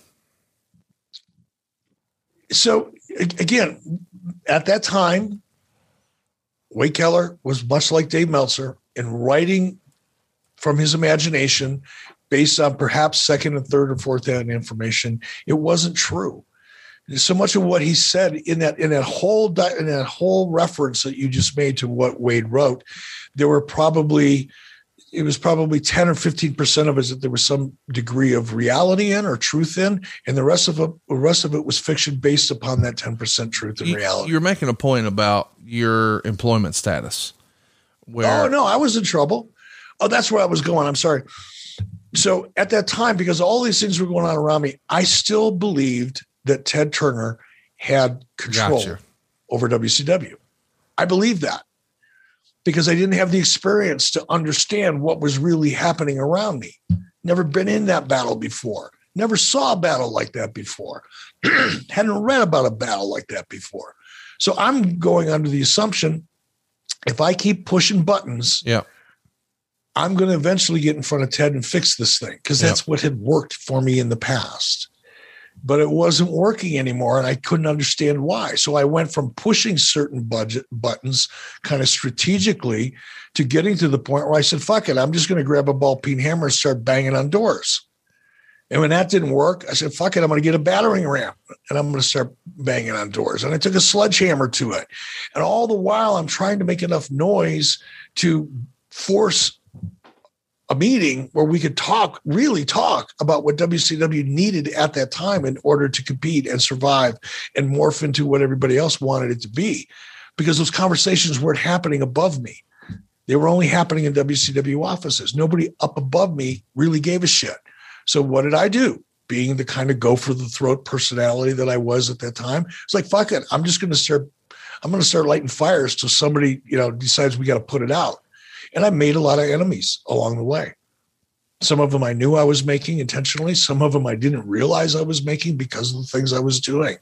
So my job was by May for sure. Wade Keller wouldn't have known that because he didn't know anything else that was really going on inside of WCW. He could only speculate from the outside. But I knew it. Let's talk about ratings, and then we'll jump into the show as we're more than a half hour in so far. March 29th Raw does a record rating, 6.5. Nitro only did a 3.2 rating head to head there. On the April 3rd Nitro, Raw does a 5.8 and Nitro does a 4.3. The next week, it's a 4.3 to a 6.2. So even though we're saying that ratings were down, I mean, before we really got rolling, you were speculating that ratings by here probably were in the 2s. They're still over 4. So I just want to provide context that while we're saying, oh, this was a bad time in WCW, there's way more people watching Nitro than there are any other program in wrestling these days.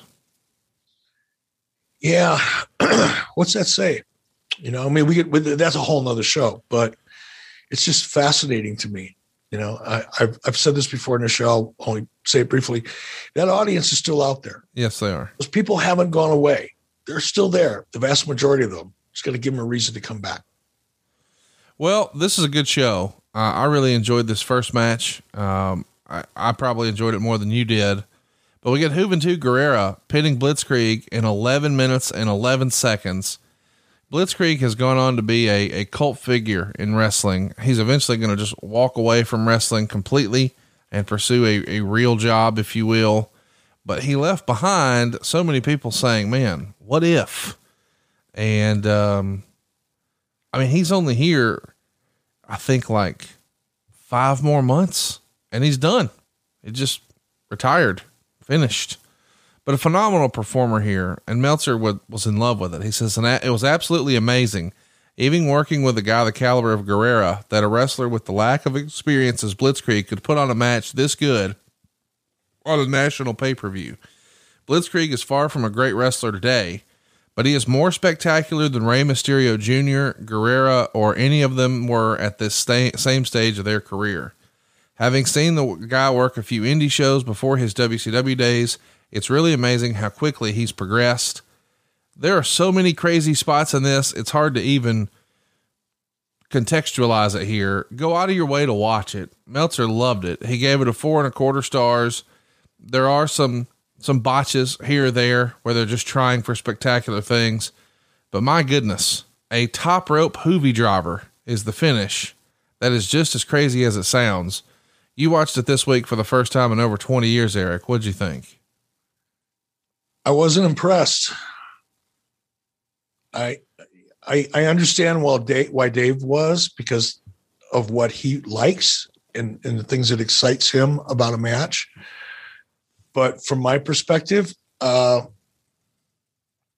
is the beginning of what went wrong with the cruiserweight division. Not taking anything away from Blitzkrieg or Juventud, because I have a lot of respect for both of them and a lot of respect for Juventud. But this was not a cruiserweight match. This match had the pace of a heavyweight match. Yes, there were crazy spots. And if you're a lover of crazy spots for the sake of crazy spots, cool. You're going to give this match 4.25 stars. But for me, when I watched this match this morning, without hearing Dave's evaluation of it, I was disappointed, because to me, it represented what went wrong with the cruiserweight division. If you go back and look at early cruiserweight matches, the ones that kind of opened the door, I think, for guys that weigh under 220 pounds to still make a great living in this industry, go on to become major superstars and make millions of dollars, was the great action and the characters that evolved out of the cruiserweights in WCW in the mid-90s. Not saying I have to pat myself on the back, but I think it's true. And it worked. The cruiserweights worked back then and became such a positive thing for so many people that it continues in one way, shape, or form to this day, because the style of the match was so different. And by style, not just the high-risk maneuvers and super complex, amazingly athletic moves that you see as a part of that, but the pace of the match, how fast the action is developing in front of you, as opposed to, wow, really cool high spot. Take a breath, walk around the ring, get a choke hold, whatever, rest hold, take it to boom, another big crazy high spot. Oh, wow, that's great. One of the reasons I created the cruiserweight division was because we had so many big guys on the heavyweight division, and we had a 2-hour show called Nitro. And every match to me kind of looked the same, because everybody was kind of the same. They were one version or another of the big, larger than life character. And their matches were very slow because they're big guys. It's like, watching heavyweight boxers, versus a middleweight boxer versus a flyweight boxer. If you love boxing action, meaning you love combinations and speed and footwork, and you love just a fast-paced match, you're probably going to like flyweights or middleweights. But if you like the big, powerful, larger-than-life characters, the heavyweight characters of boxing, you're going to watch that style of boxing, or you'll choose that type of boxing. It'll be your preference. For me, when I created the cruiserweight division, it was because I had so many heavyweights that the pace of their match, the amount of action that happened within a 6 or 12-minute segment, and the way that action flowed to the audience needed to be distinguished. It needed to be different than everything else on the show. If everything is the same, nothing is unique. Yeah. And that's why I created the cruiserweight division. And it worked in the beginning, because the people that were coming into the cruiserweight division were coming out of Japan. And that's where that style was very successful. That's why I hired those people. That's why I consulted with Masa Saito and Brad Ringens at New Japan to bring in those people that could have that style of match. And by doing so, they would be so unique within the show that it would become popular. It did. Now, fast forward to 1999, and here's an example of what happens when the guys who were so excited about becoming, a part of the cruiserweight division, while it was getting exciting and big and growing, are all of a sudden going, I kind of want to be in a main event. Maybe not consciously, but in the way they wrestled. And this match, to me, was a perfect example of that. Again, I'm not saying that that's what Juventud and Blitzkrieg were thinking, but it became to manifest more and more and more. We're going to talk about a couple other occasions on this show where I see the same thing. Part of that is what I said in the beginning. The end always hangs on the beginning, Conrad. Always remember. And going back to the beginning of the show, even though this isn't the end, one of the things that I talked about was, because I couldn't come up with a better way of saying it, was lazy booking. Yeah. This was an example of the same type of thing happening within the match, because nobody, including me, said, no, you guys, if you're going to have a cruiserweight match, it's got to look and feel like a cruiserweight match. Not just because you're doing crazy high spots that Dave Meltzer's going to like, but because the pace of the match has to be different than the pace of the match we're going to see in the main event or in the semi-main event. It's got to happen faster, right? And this match is an example of where we began to lose that feeling within the context of a cruiserweight match. High spots, yes. Very athletic, yes. Psychology and pace, not so much. Okay, timeout. I want to talk about how much I love tag team wrestling, and specifically my favorite part of a tag team match. It's the hot tag, baby. We recently got the hot tag over at SaveWithConrad.com from Michael in Williamstown, New Jersey. He left us a 5-star review, and he had this to say. When I started the refi process, I went to the company that held my loan to ask about a refi. They were less than optimistic about some of our refinance goals.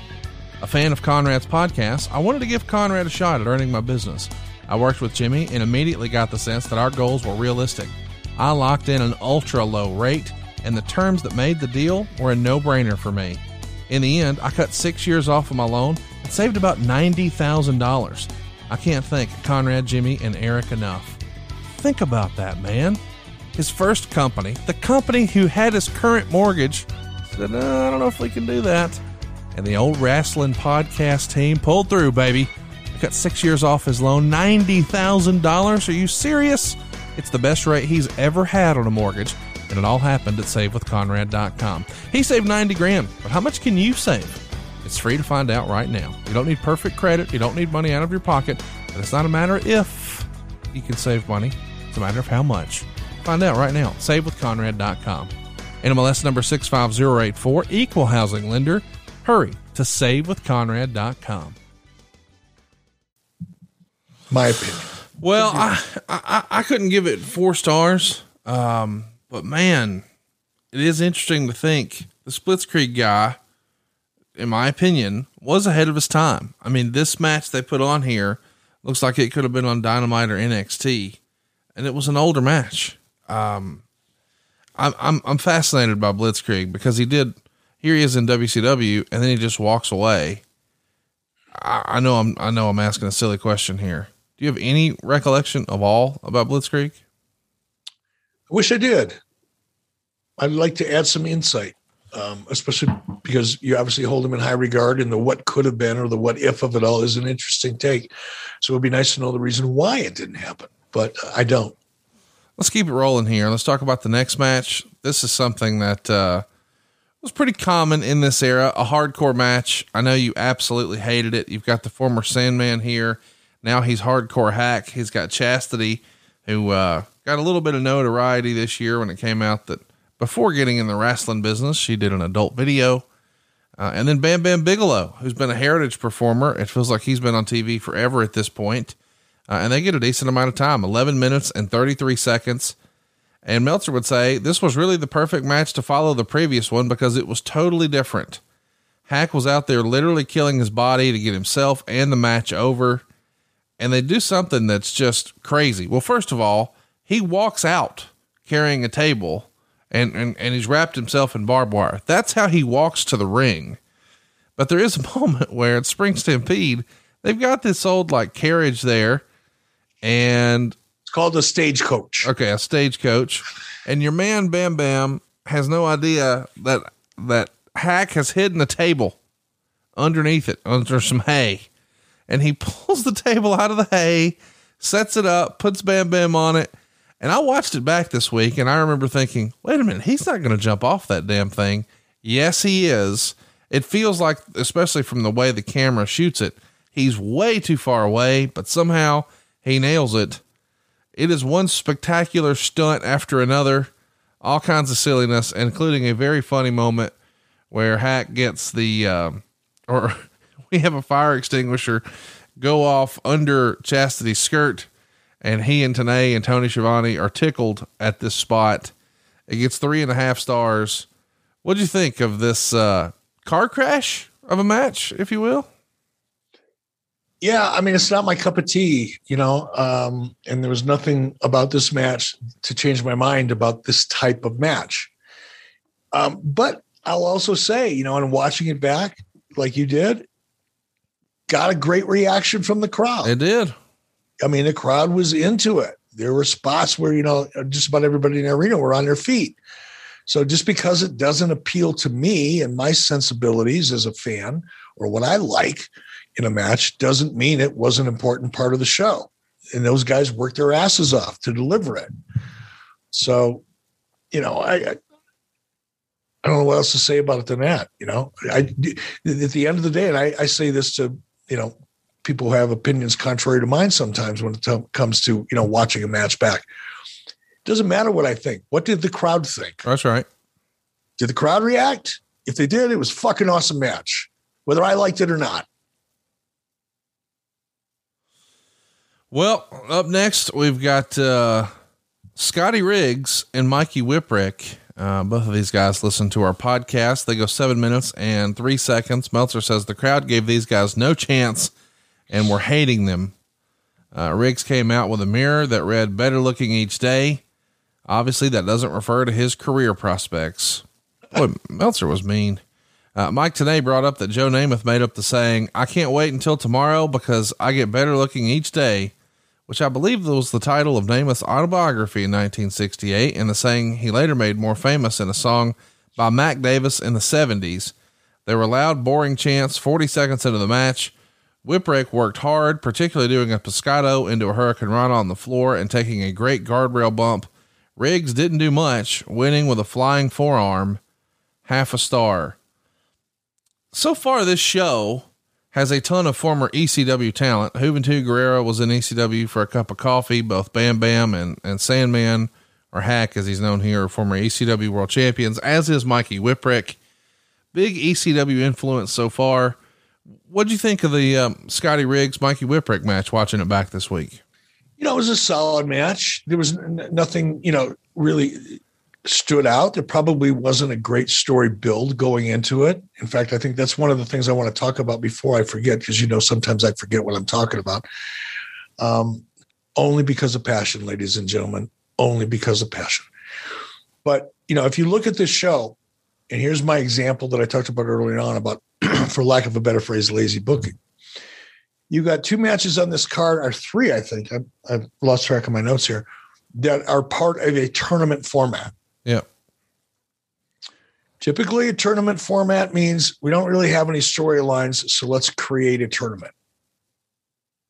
When you have gimmick matches, like I said, the aforementioned Sandman Bam Bam match. Now, there's a little bit of a story there, a little bit, but not a lot of build. Okay. But it's a gimmick match that doesn't require a lot of storytelling.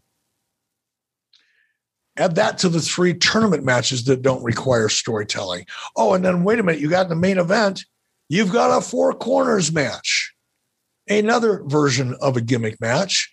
Although you have 4 of the biggest names in the industry, 4 of the top 8 probably or so names in the industry at the time, there's not real story between them. Not the way there needs to be. So your main event's got no story. Your 3 tournament matches have no story, and your gimmick match is what a gimmick match always is. Right. That's what was wrong with this pay-per-view. That's what was wrong with WCW at this time. Earlier on, I talked about, did we check the boxes? Sure, we did. The boxes were perfectly checked here, except for the boxes on the back of the page is to make sure you tell a good story along the way. They were just, here's how we were booking. Hey, what would sound like a great match? Oh, yeah, that sounds like a great match because those are all big names. So let's put those guys in a match. What's the story? We don't need a story. It's like 4 corners match. It's a 4 corners match with 4 of the biggest names in the industry. Okay. Well, what about the Cruiserweight tournament? Oh, you don't need a story. It's a tournament. Okay. And we've got a gimmick match in here that's kind of going to take away from the main event in a way, possibly. It's another gimmick match with no story. It's okay. These 2 guys will beat the hell out of each other. The crowd will love it. And they did. No story. Great matchups on paper. Makes sense on paper. but there's no methodology from a storytelling perspective. There's no rhyme or there's no emotion. There's no emotional waves created through this pay-per-view. You're not bringing them up and then bringing them down. You're not manipulating their emotions the way you typically would on a really great show. You're just putting on great matches, or what sound like great matches on paper. I'm curious what you think of the next match then, because you got Konnan and Disco Inferno. I guess we should also mention real fast, Scotty Riggs and Mikey Whipwreck are sort of in an unwinnable position, because the first one is just crazy high spot after high spot after high spot. The second one, all the crazy weapons and violence. And now we're going to work a regular match. From a fan engagement standpoint, I've heard other people refer to this as a let me up match. Like, I just can't be on the edge of my seat the entire night. We're trying to take you on a roller coaster ride of ups and downs and highs and lows. And we need to just take a deep breath and process what we've done so far. Was that how you would classify this Scotty Riggs match here with Mikey Whipwreck? Yeah, I think that's part of it. The other part of it is, Mikey Whipwreck. I liked his work, by the way. I was excited about Mikey coming in, and you see in this match, he's very, very capable, guy, had some charisma.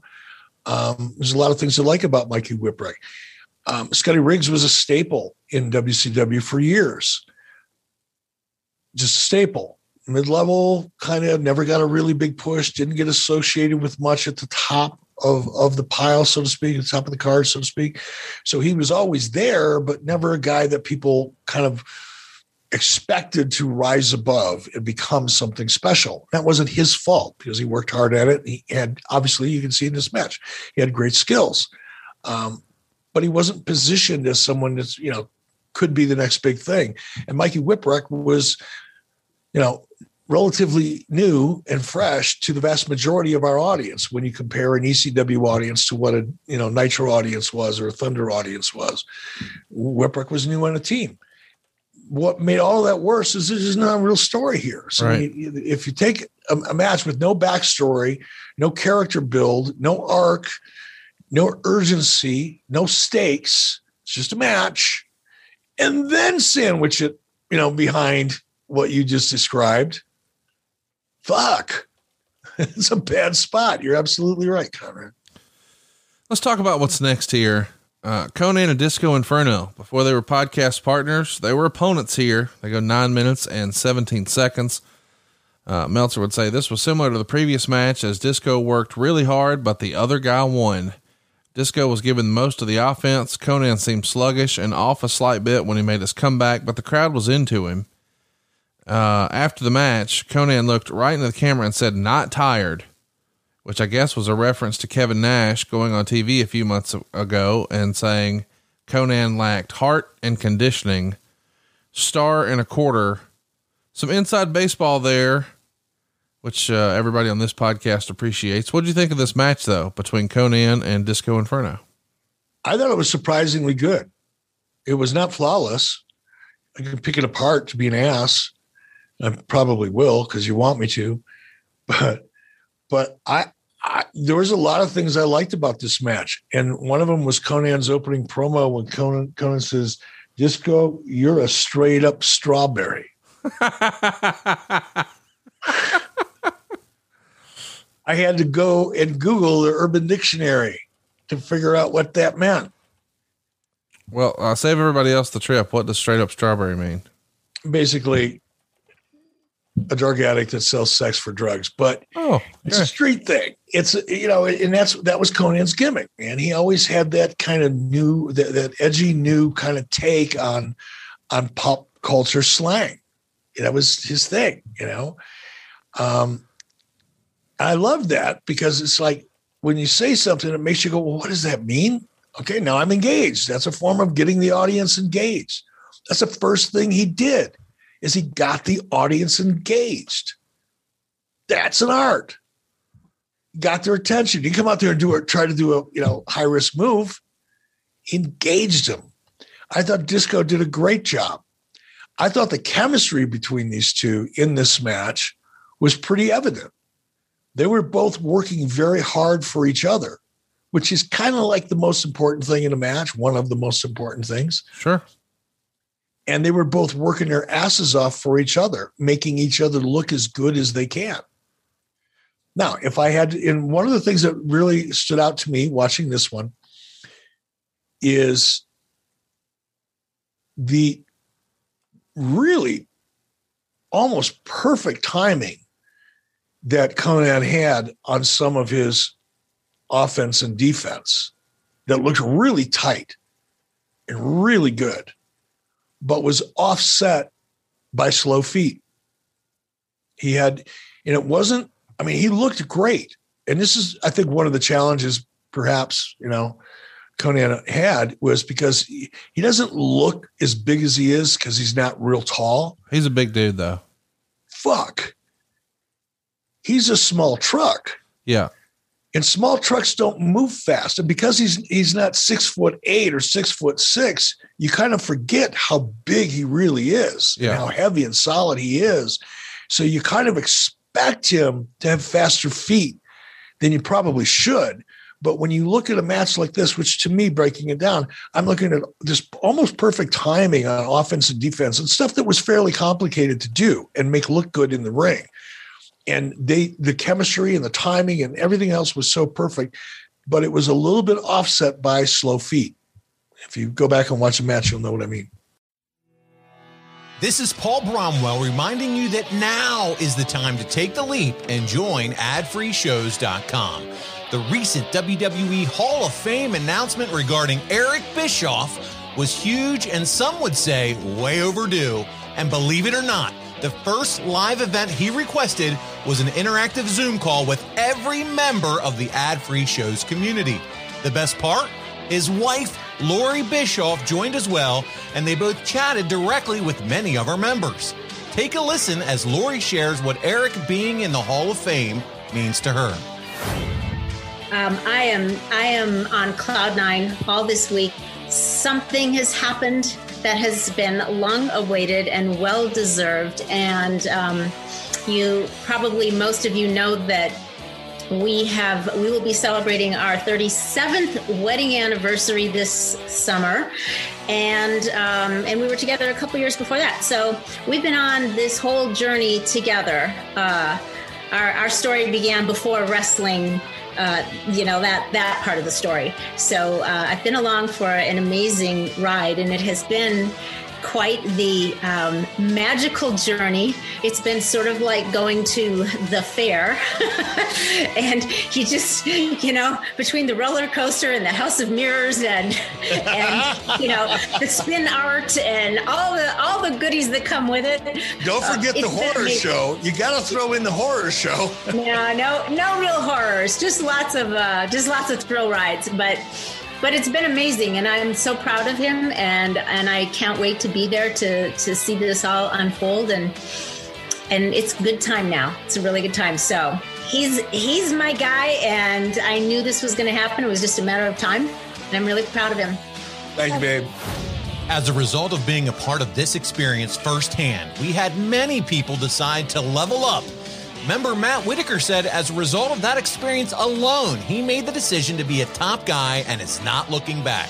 So become a member today and enjoy all the interactive events and exclusive shows over at adfreeshows.com. Coming up next, more in-ring action, this time from Rey Mysterio and Billy Kidman.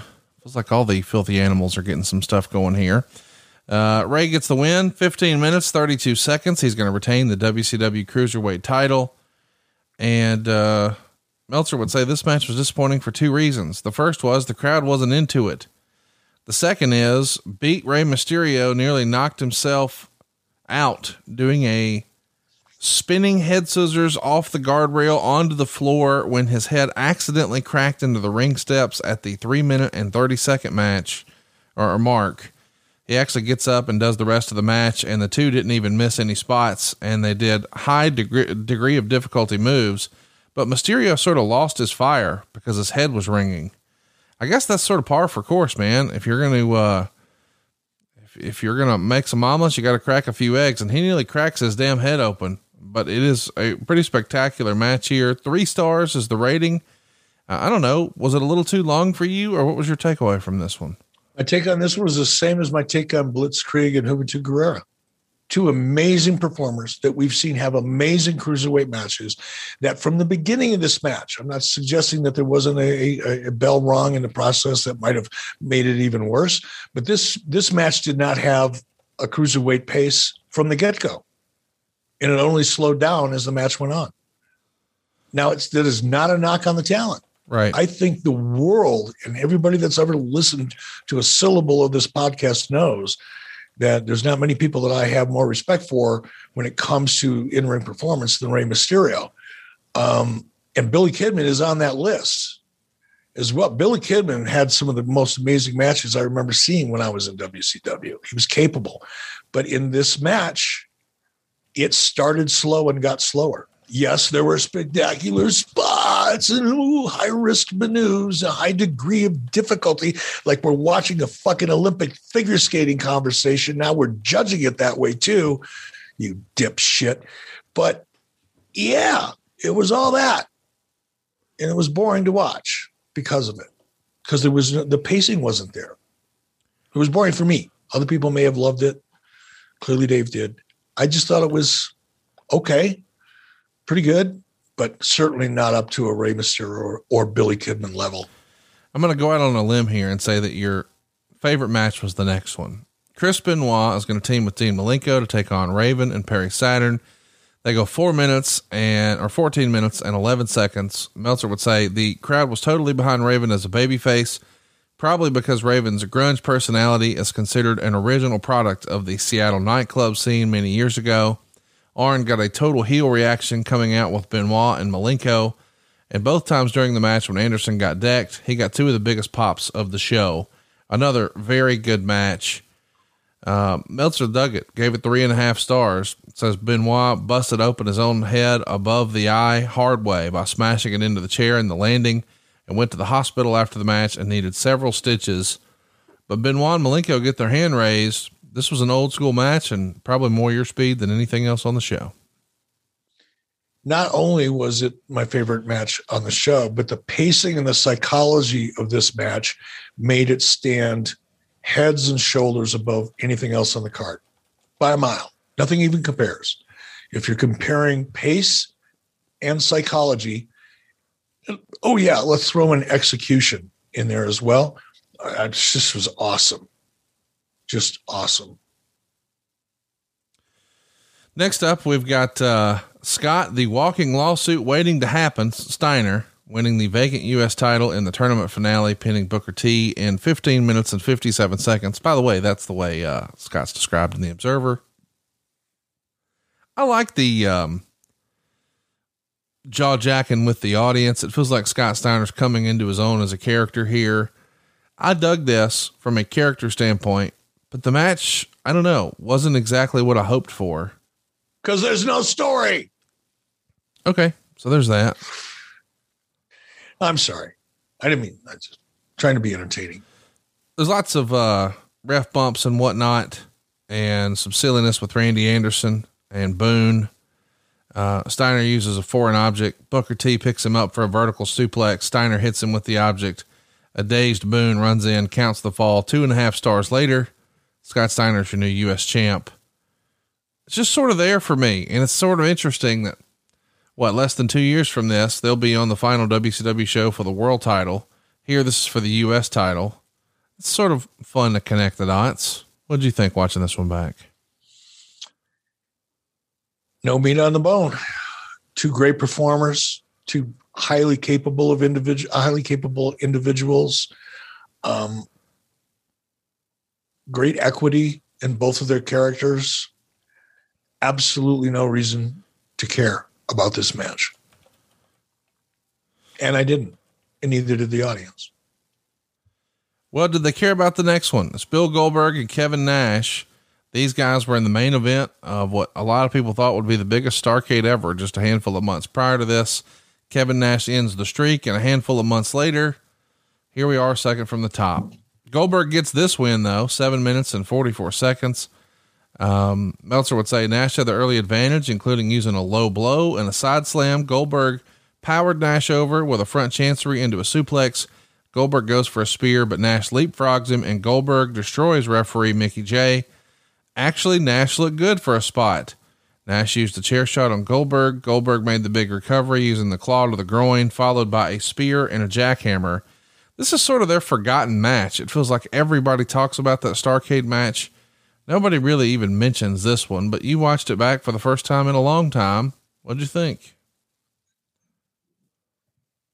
I had this great plan going into this podcast where I was going to break out into my old play-by-play voice and describe Kevin Nash doing a leapfrog.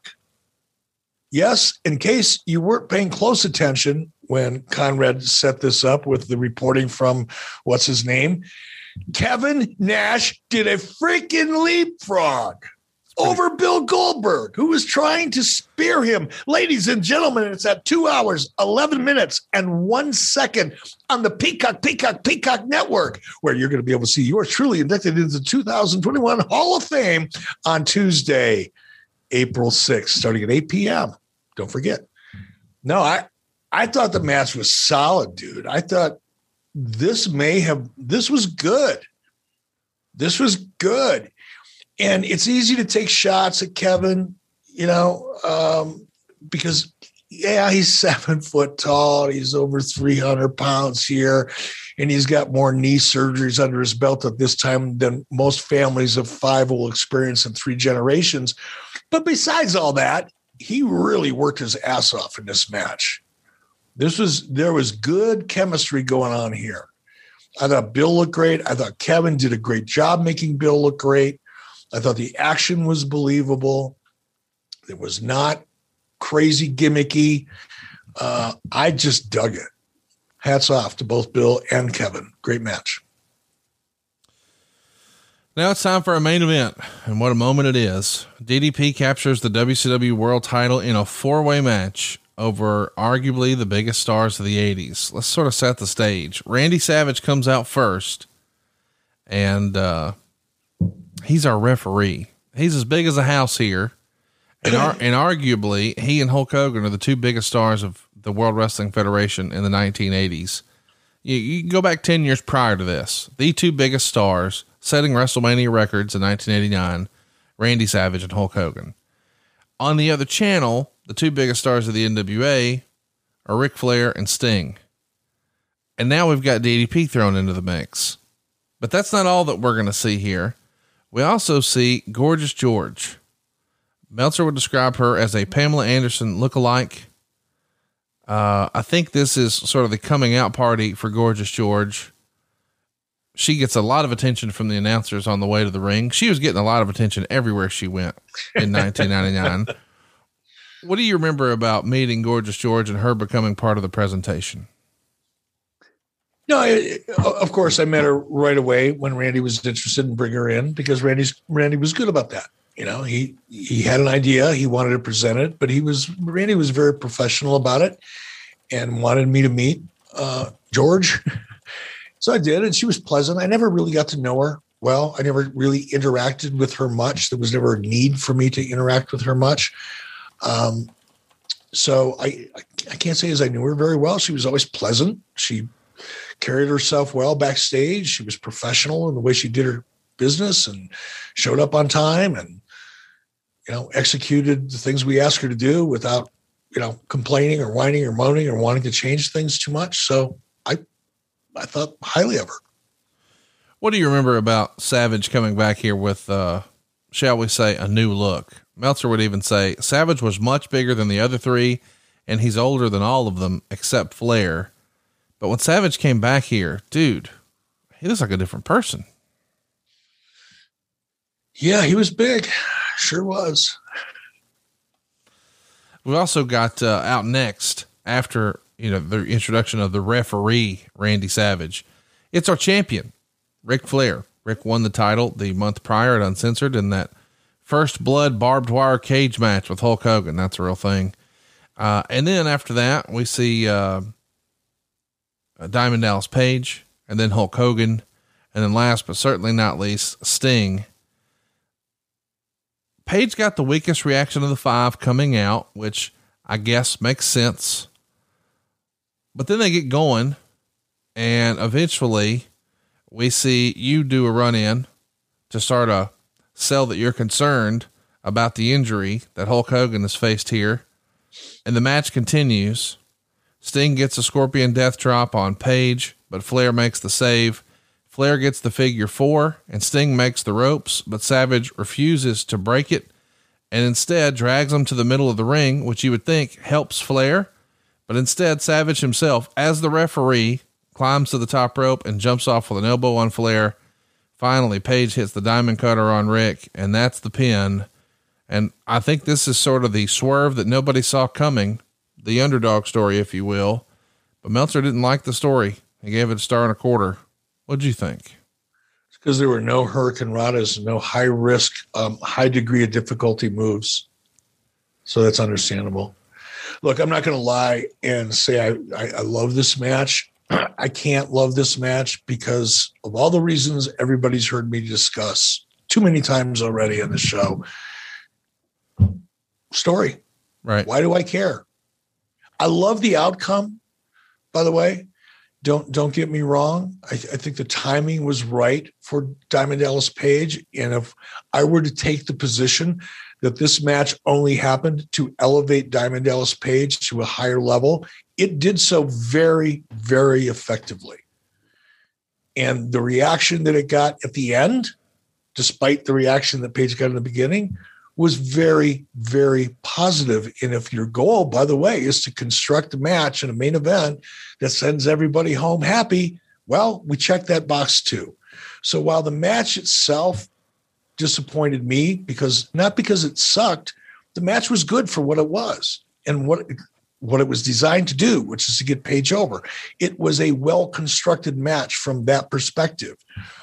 But man, could it have been so much better had there been a great backstory leading up to it? If there would have been a great, well-defined, highly disciplined 3-act structure that managed that final moment to extract the massive or the maximum amount of emotion that could possibly be extracted for DDP, yes, there could have been so much more done that wasn't. And that's what disappointed me, not the match itself, just what we left on the table. Well, let's talk about the elephant in the room. Everyone says the only reason DDP won the world title was because of his relationship with you. Scott Hall would take issue with that and say, nope, being Eric's friend actually worked against you. I saw the way he handled Dallas. And you've sort of addressed that a little bit, but I feel like on the show where DDP becomes world champion, it bears repeating. Do you want to clarify the nature of your relationship and whether or not it had any influence on, No, him? Scott Hall was absolutely right. Look, I was harder on Page than I was on anybody else because he was my friend. And I was harder on him as much for his benefit as for mine. I benefited too by being hard on him. Because I knew the Dave Meltzers of the world and the different writers out there of the world. I knew the cynicism that would exist in the periphery of the industry and that would seep its way into the locker room as a result, even in the forms of ribs or, that type of thing, or somebody's making offhanded comments. It kind of takes on a life of its own before you know it. I knew all this shit was going to happen. So to defend myself and Page, from it as best I could, I was absolutely not Page's key to the party. I kept those keys away from him for as long as I could, but he fought for them, not just by working out and learning his craft, but by pushing and engaging with other people and collaborating with other people and putting in the work and doing a great job, and to the point where I could not deny him the keys any longer.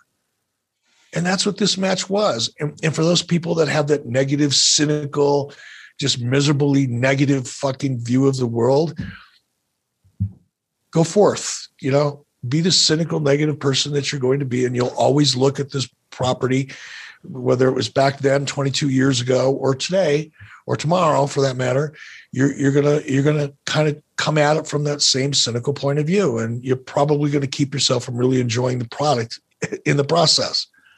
I can't control that. but all I can do is just as articulately and as honestly as I can illustrate how untrue that narrative is or was. Tell me about Randy Savage as the guest referee. Is this just, let's pile as much star power in here as we can? Like, why would he help DDP win? Was he supposed to? Probably to create act one for the next story. Probably so that there was somewhere for it to go. So there was heat with somebody like Ric Flair. There was probably a good reason behind it. I'm not going to profess that I know it right now and I have it in my wallet. I can pull it out and read it to you. But typically that's why you would do something like that. Just wanted to take a second to tell you about all the great shirts available at ericbischoff.com. If you haven't checked it out in a while, we've added a lot of new shirts. And check out all the 83 Weeks gimmicks at boxofgimmicks.com. Pick up an 83 Weeks coffee mug, get a Know What You Don't Know shirt, or grab a poster of Dave Silva's cover art. Whatever you need to show off your 83 Weeks love, visit ericbischoff.com and boxofgimmicks.com. It's just interesting that this is where we are. The next month on pay-per-view, Gorgeous George is going to defeat Charles Robinson, where now Randy Savage has been reinstated.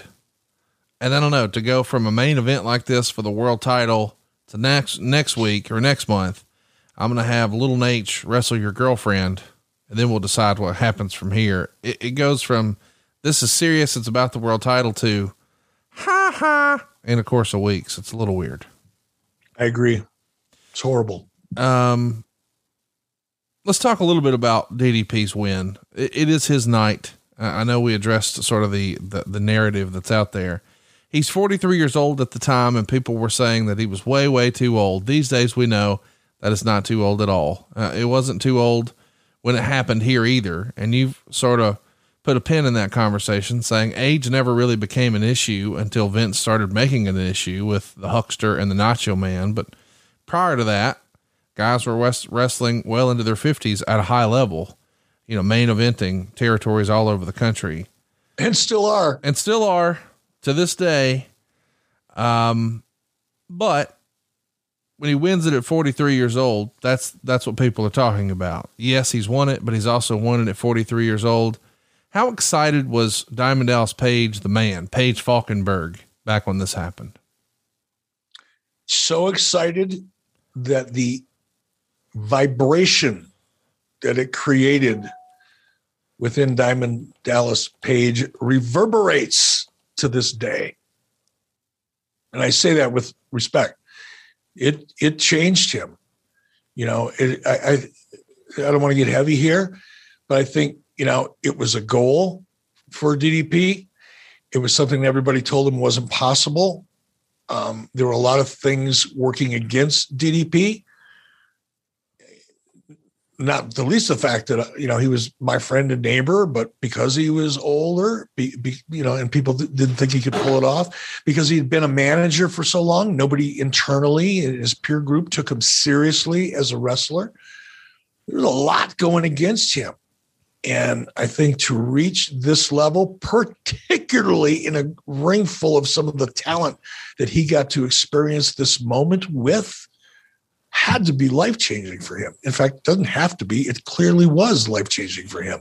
Look at what he's done with his life since then.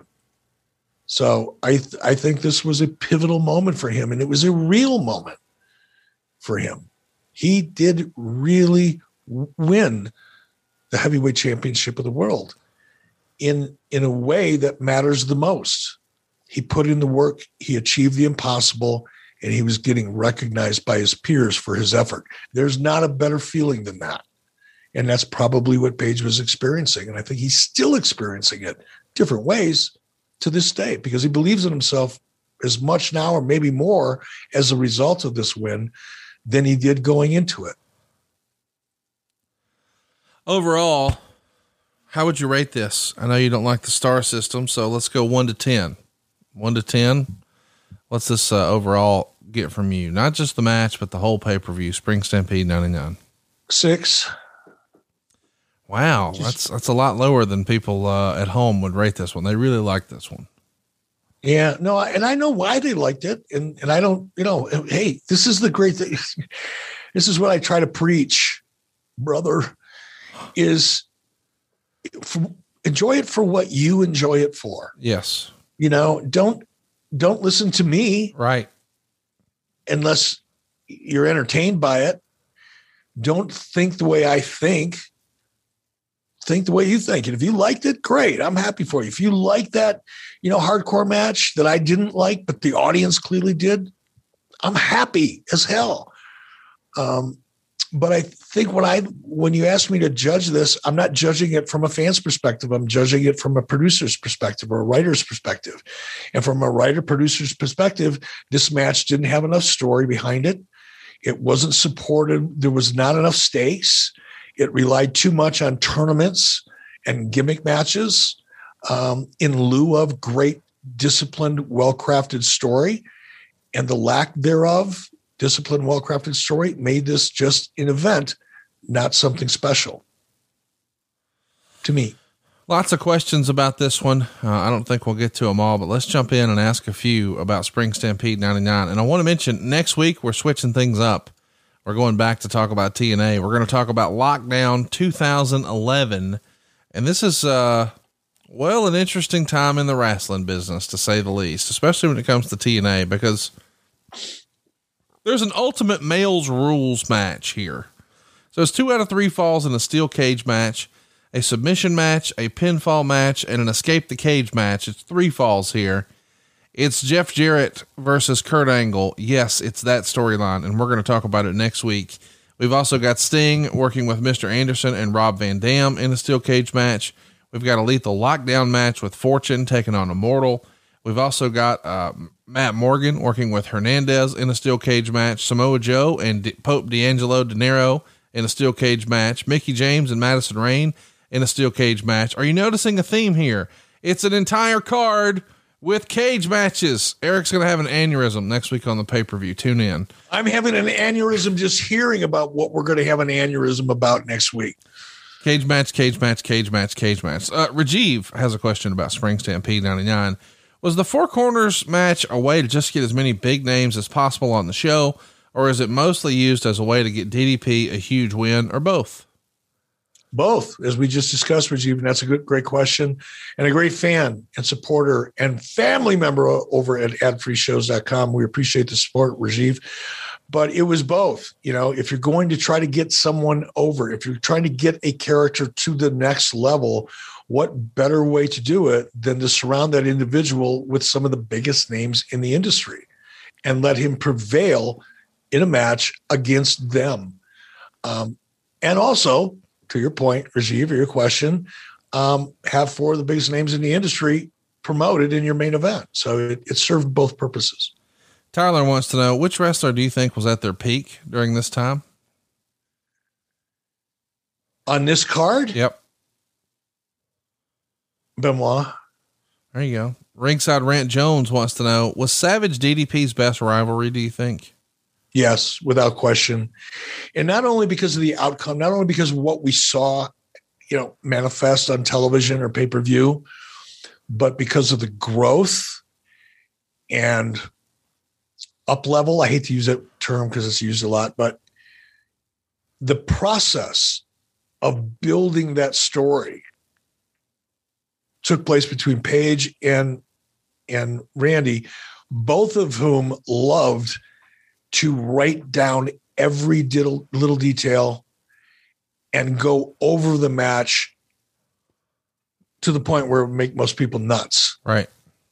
In fact, it made the people around them nuts, and they weren't even really involved in it. But if you could hear them talking in a locker room or at the hotel bar at night or in a restaurant in the morning, if you were in earshot, it would start to drive you crazy. That's how intense they both were and how much attention to detail they both gave it.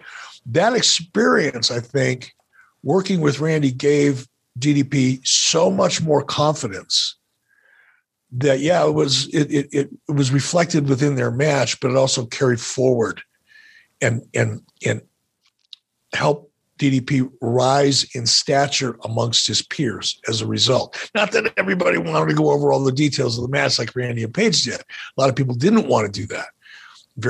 We're adamant about not doing that. But the fact that Page put in the work with somebody like Randy, that won him a lot of respect from people that he needed respect from at the time. I also want to ask about DDP creatively. Is him winning the belt here primarily a swerve because no one will call it? Is it, hey man, this guy's paid his dues. He's gotten over. He's one of our top acts. What better time than to anoint him right now when nobody could call it, or while you've got such star power surrounding it? And if that's the answer, why do you shortly turn him heel after this? Is that getting more into the swerve era of wrestling? I'll answer the first question first. It was neither of those two choices that you provided me. It wasn't because, hey, nobody will see it coming, so therefore it's a surprise. Oh, the crowd will love it. It was because the crowd was behind Page. The crowd had been behind Page for some point at that time. Page's character had evolved in the eyes of the audience and in the reactions we were getting from those eyes every week, to the point where internally, to not, give Page an opportunity at the title would have been malpractice. That would have been insane. So the answer really was just because he deserved it. Now, as far as turning him heel too quick, I'm going to go back to the lack of vision, lack of planning, just haphazard, desperate, creative, and trying anything that would work. And typically when you get an audience, because keep in mind, the audience didn't just get behind Page when he won the title. Right. They're already there. They were already there for a year or two. So to take all of that love from the audience and then turn it upside down on paper, when you're under pressure and desperate, can make sense. And I'm sure that's probably what it was. Get ready to get into the fire. NWA Power, the studio wrestling show that exploded onto our screens, is back for a 4th season. And now it's exclusively on Fight TV. And if you listen to this show, the chances are you may feel like a lot of pro wrestling that's available today, maybe a little too sports entertainment, and you may crave some good old-fashioned wrestling. We may find that NWA Power hits those notes. No scripts, no skits, old school interviews at the famous NWA podium with some of the best talkers in the game today, and hard-hitting action from seasoned professionals. But perhaps best of all, it's 1 hour. You ain't got to carve out hours and hours to keep up with the action. See the NWA World's Champion Nick Aldis, Thunder Rosa, the television champ The Pope, Elijah Burke, that salty redneck Trevor Murdoch, Tom Latimer, Camille, Melina, Tim Storm, as well as all the new faces this season, like the legendary Austin Idol, Chris Adonis, Kratos, and Taryn Terrell, plus so many more, from the GPB studios in Atlanta, Georgia, just about a block away from the site of the old Georgia Championship Wrestling back in the day. The NWA package on Fight TV is just $4.99 a month. That works out to just over $1 an episode. Plus, when you subscribe to the NWA on Fight, you also get access to all the previous seasons of NWA Power, as well as Into the Fire and Hard Times pay-per-view events. Don't complain that there's no wrestling like there used to be. There is. It's NWA Power. That's available right now. Go to fight.tv and subscribe to the NWA and feel the power. Come on, man. This is fun stuff. Fight.tv. Check it out. NWA Power is back for a 4th season. Let's talk a little bit about Brad Saunders' question. He says, what was Randy Savage like to work with backstage during this time period? I don't recall hearing a lot of stories during the Gorgeous George Savage era. Of course, he's bringing this up because of all the rumor and innuendo about the way Randy would handle Liz. Do you remember there being any crazy paranoia stories with Randy and the Gorgeous George? Absolutely not. I've said this a million times. Randy was one of the easiest people I've ever worked with. Doesn't mean he wasn't unique and had his own way of doing things and challenge everybody. We all have our own way of doing things and communicating, and sometimes they can be challenging. But his intention was always 100%. He was a workhorse. even when Randy and I disagreed, it was some of the most constructive / productive conversations that I remember having with talent sometimes, particularly when you're coming at something from an opposite perspective. We worked through it in a really constructive way. I miss that. Randy was one of the people that I didn't mind when Randy wanted to challenge me at all. Creatively, I'm talking about it, because his intentions were right. He had thought through. He wasn't coming from a place of emotion and ego and fear. He was just really looking for the best story and the best product.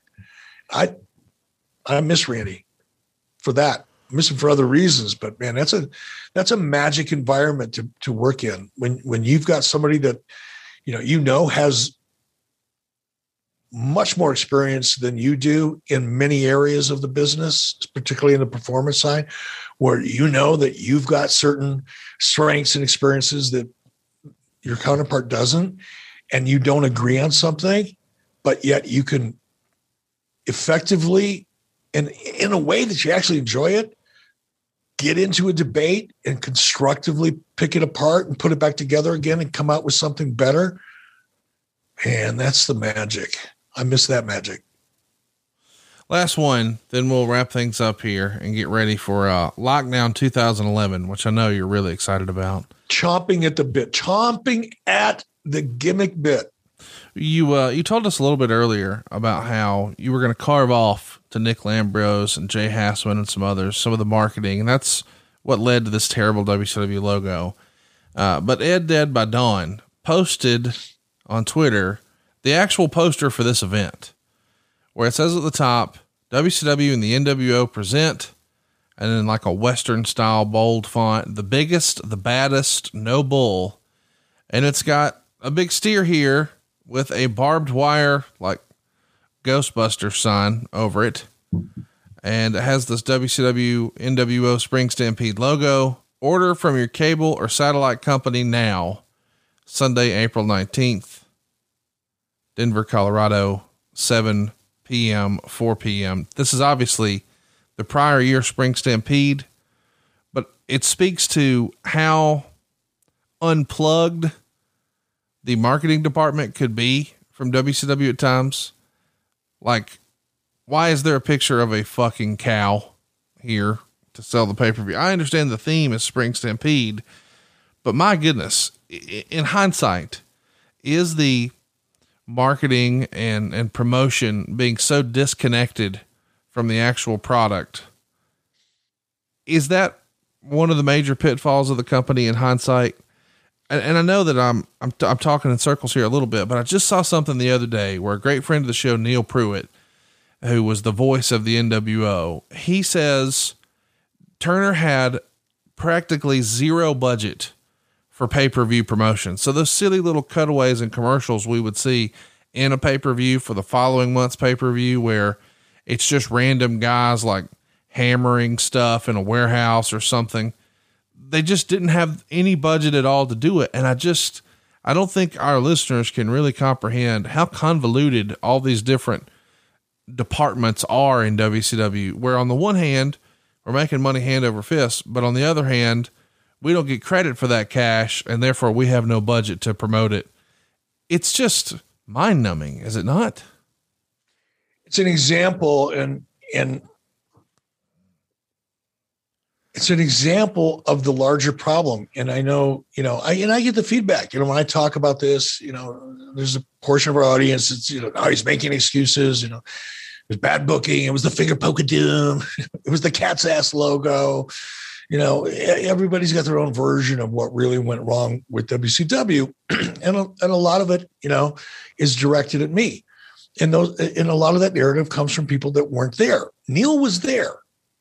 And his recall of what the real issue was, we all know how it manifested. We all know how it became obvious to us as viewers on television, right? And the example you gave is a perfect example. Yes, it was true. What Neil said was absolutely true, but it was more true than people realized, because that budget for pay-per-view was approved the year before. and it got yanked. In 98, it got yanked.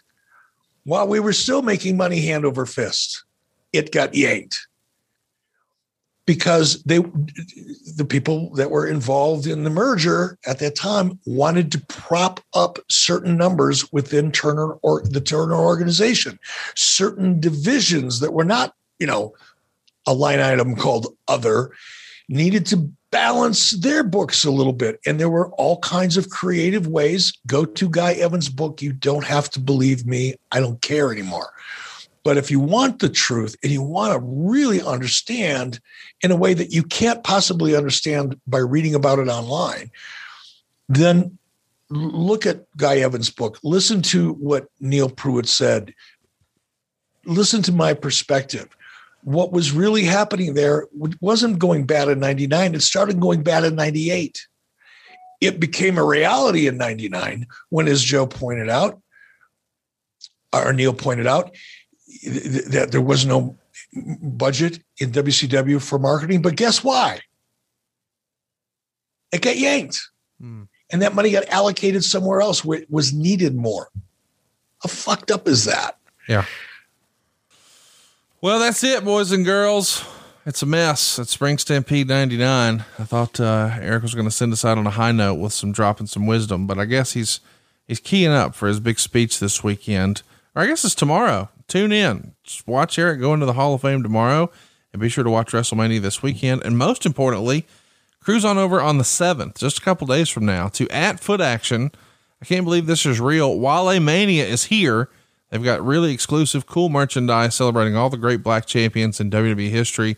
Eric's rocking the Ron Simmons one today. And man, it's so cool to see Wale doing this and with Foot Action. And they obviously support our podcast and we want to support them, but you and I normally attend Wale Mania. And this year we're going to be watching WrestleMania in our new gear.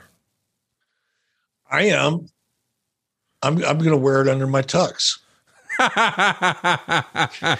And then I'm going to put it on eBay as show worn merchandise. How about that? Boy, you're really leveling up now. I'm proud to see it. I knew you'd like that, Conrad. I knew you'd love that thinking. Next up, it's Lockdown 2011. We've got a really fun schedule mapped out for you. Let me run through what's coming. We're going to talk about Slamboree 1996. As long as all the Raws are uploaded, we had planned on April 26th to do a bit of a crossover. We're going to watch the DX Invasion with both Eric and Jim Ross. So JR will watch Nitro. Eric will watch Raw. That should be fun. And as we're speaking here later this week, or I guess it's next week now, we're going to drop that roundtable with you and Tony Schiavone and Jim Ross from Jacksonville over at adfreeshows.com. How much fun was that? Man, I'm just so grateful I had an opportunity to be a part of that. That was really... I'm going to save my commentary until we see it, but it was a really, really special night for me. It was like, man, this is really full circle. And it was so much fun. I laughed so hard. I had an ab the next morning when I woke up. I didn't have a 6-pack, but I had one ab. That's how much belly laughing I did. Well, it was a lonely ab too. I only had it for like 16 hours and it went away again, but man, for 16 hours, I had an ab. Well, you're going to have a great time this week. Congratulations on getting in the Hall of Fame. Be sure to rock your Wale Mania gear and check out Foot Action. And don't forget to check out adfreeshows.com where you get all these shows early and ad free. Until next time, he is at E Bischoff. I am at Hey, it's Conrad, and we are out of time. We'll see you next week right here on 83 Weeks for Lockdown 2011. Man, we love talking about our friend Steven Singer, and I'll tell you, the competition must really hate this guy. He just makes the experience of buying a diamond better and better, and he makes it fun. Steven is the very first to offer each and every customer the perfect price. That's right. Have you ever wondered if you're getting the best price? Are you uncomfortable negotiating? Well, head to Steven Singer Jewelers, and you're guaranteed to get the perfect price. You'll never pay more than the guy sitting next to you. Here's a little insider tip. Most jewelers mark their merchandise way up just to mark it down to make you feel like you're getting a deal. The guy next to you may be paying less. Do you want the most important purchase of your life to be based on your negotiating skills? That's never the case at Steven Singer, because at Steven Singer Jewelers, you're guaranteed to get the perfect price all day, every day, 365 days a year. That's why we trust Steven Singer. He makes the experience of buying a diamond so easy. So check out Steven Singer Jewelers at the other corner of 8th and Walnut in Philly, or online at IHateStevenSinger.com. Steven Singer Jewelers, one place, one price. Okay, let's just be honest with each other. If you're listening to this, there's a 98% chance you're a dude. And there's also a pretty good chance if you go to your significant other and you say, honey, I think we should refinance with this wrestling podcast guy. She's going to look at you like, huh? And I get that. But let me just put a little bug in your ear. Cruise on over and check out the reviews for us. Here's what people are saying. Christina in Lancaster, Ohio, gave us a 5-star review. She says the team was extremely responsive, knowledgeable, helpful with all our questions and time. The process was very quick and simple, and we were shocked at how easily everything came together. Thank you for that review, Christina. Here's what Brian in Moorhead, Minnesota said. If you want to refinance, choose these guys. They walked me through every step, and they were great to work with. Here's what Lewis said in Kalamazoo, Michigan. Great communication, very friendly, and knowledgeable staff. Here's what Lauren said in Monroe, Connecticut. Conrad made the process easy and was a pleasure to work with.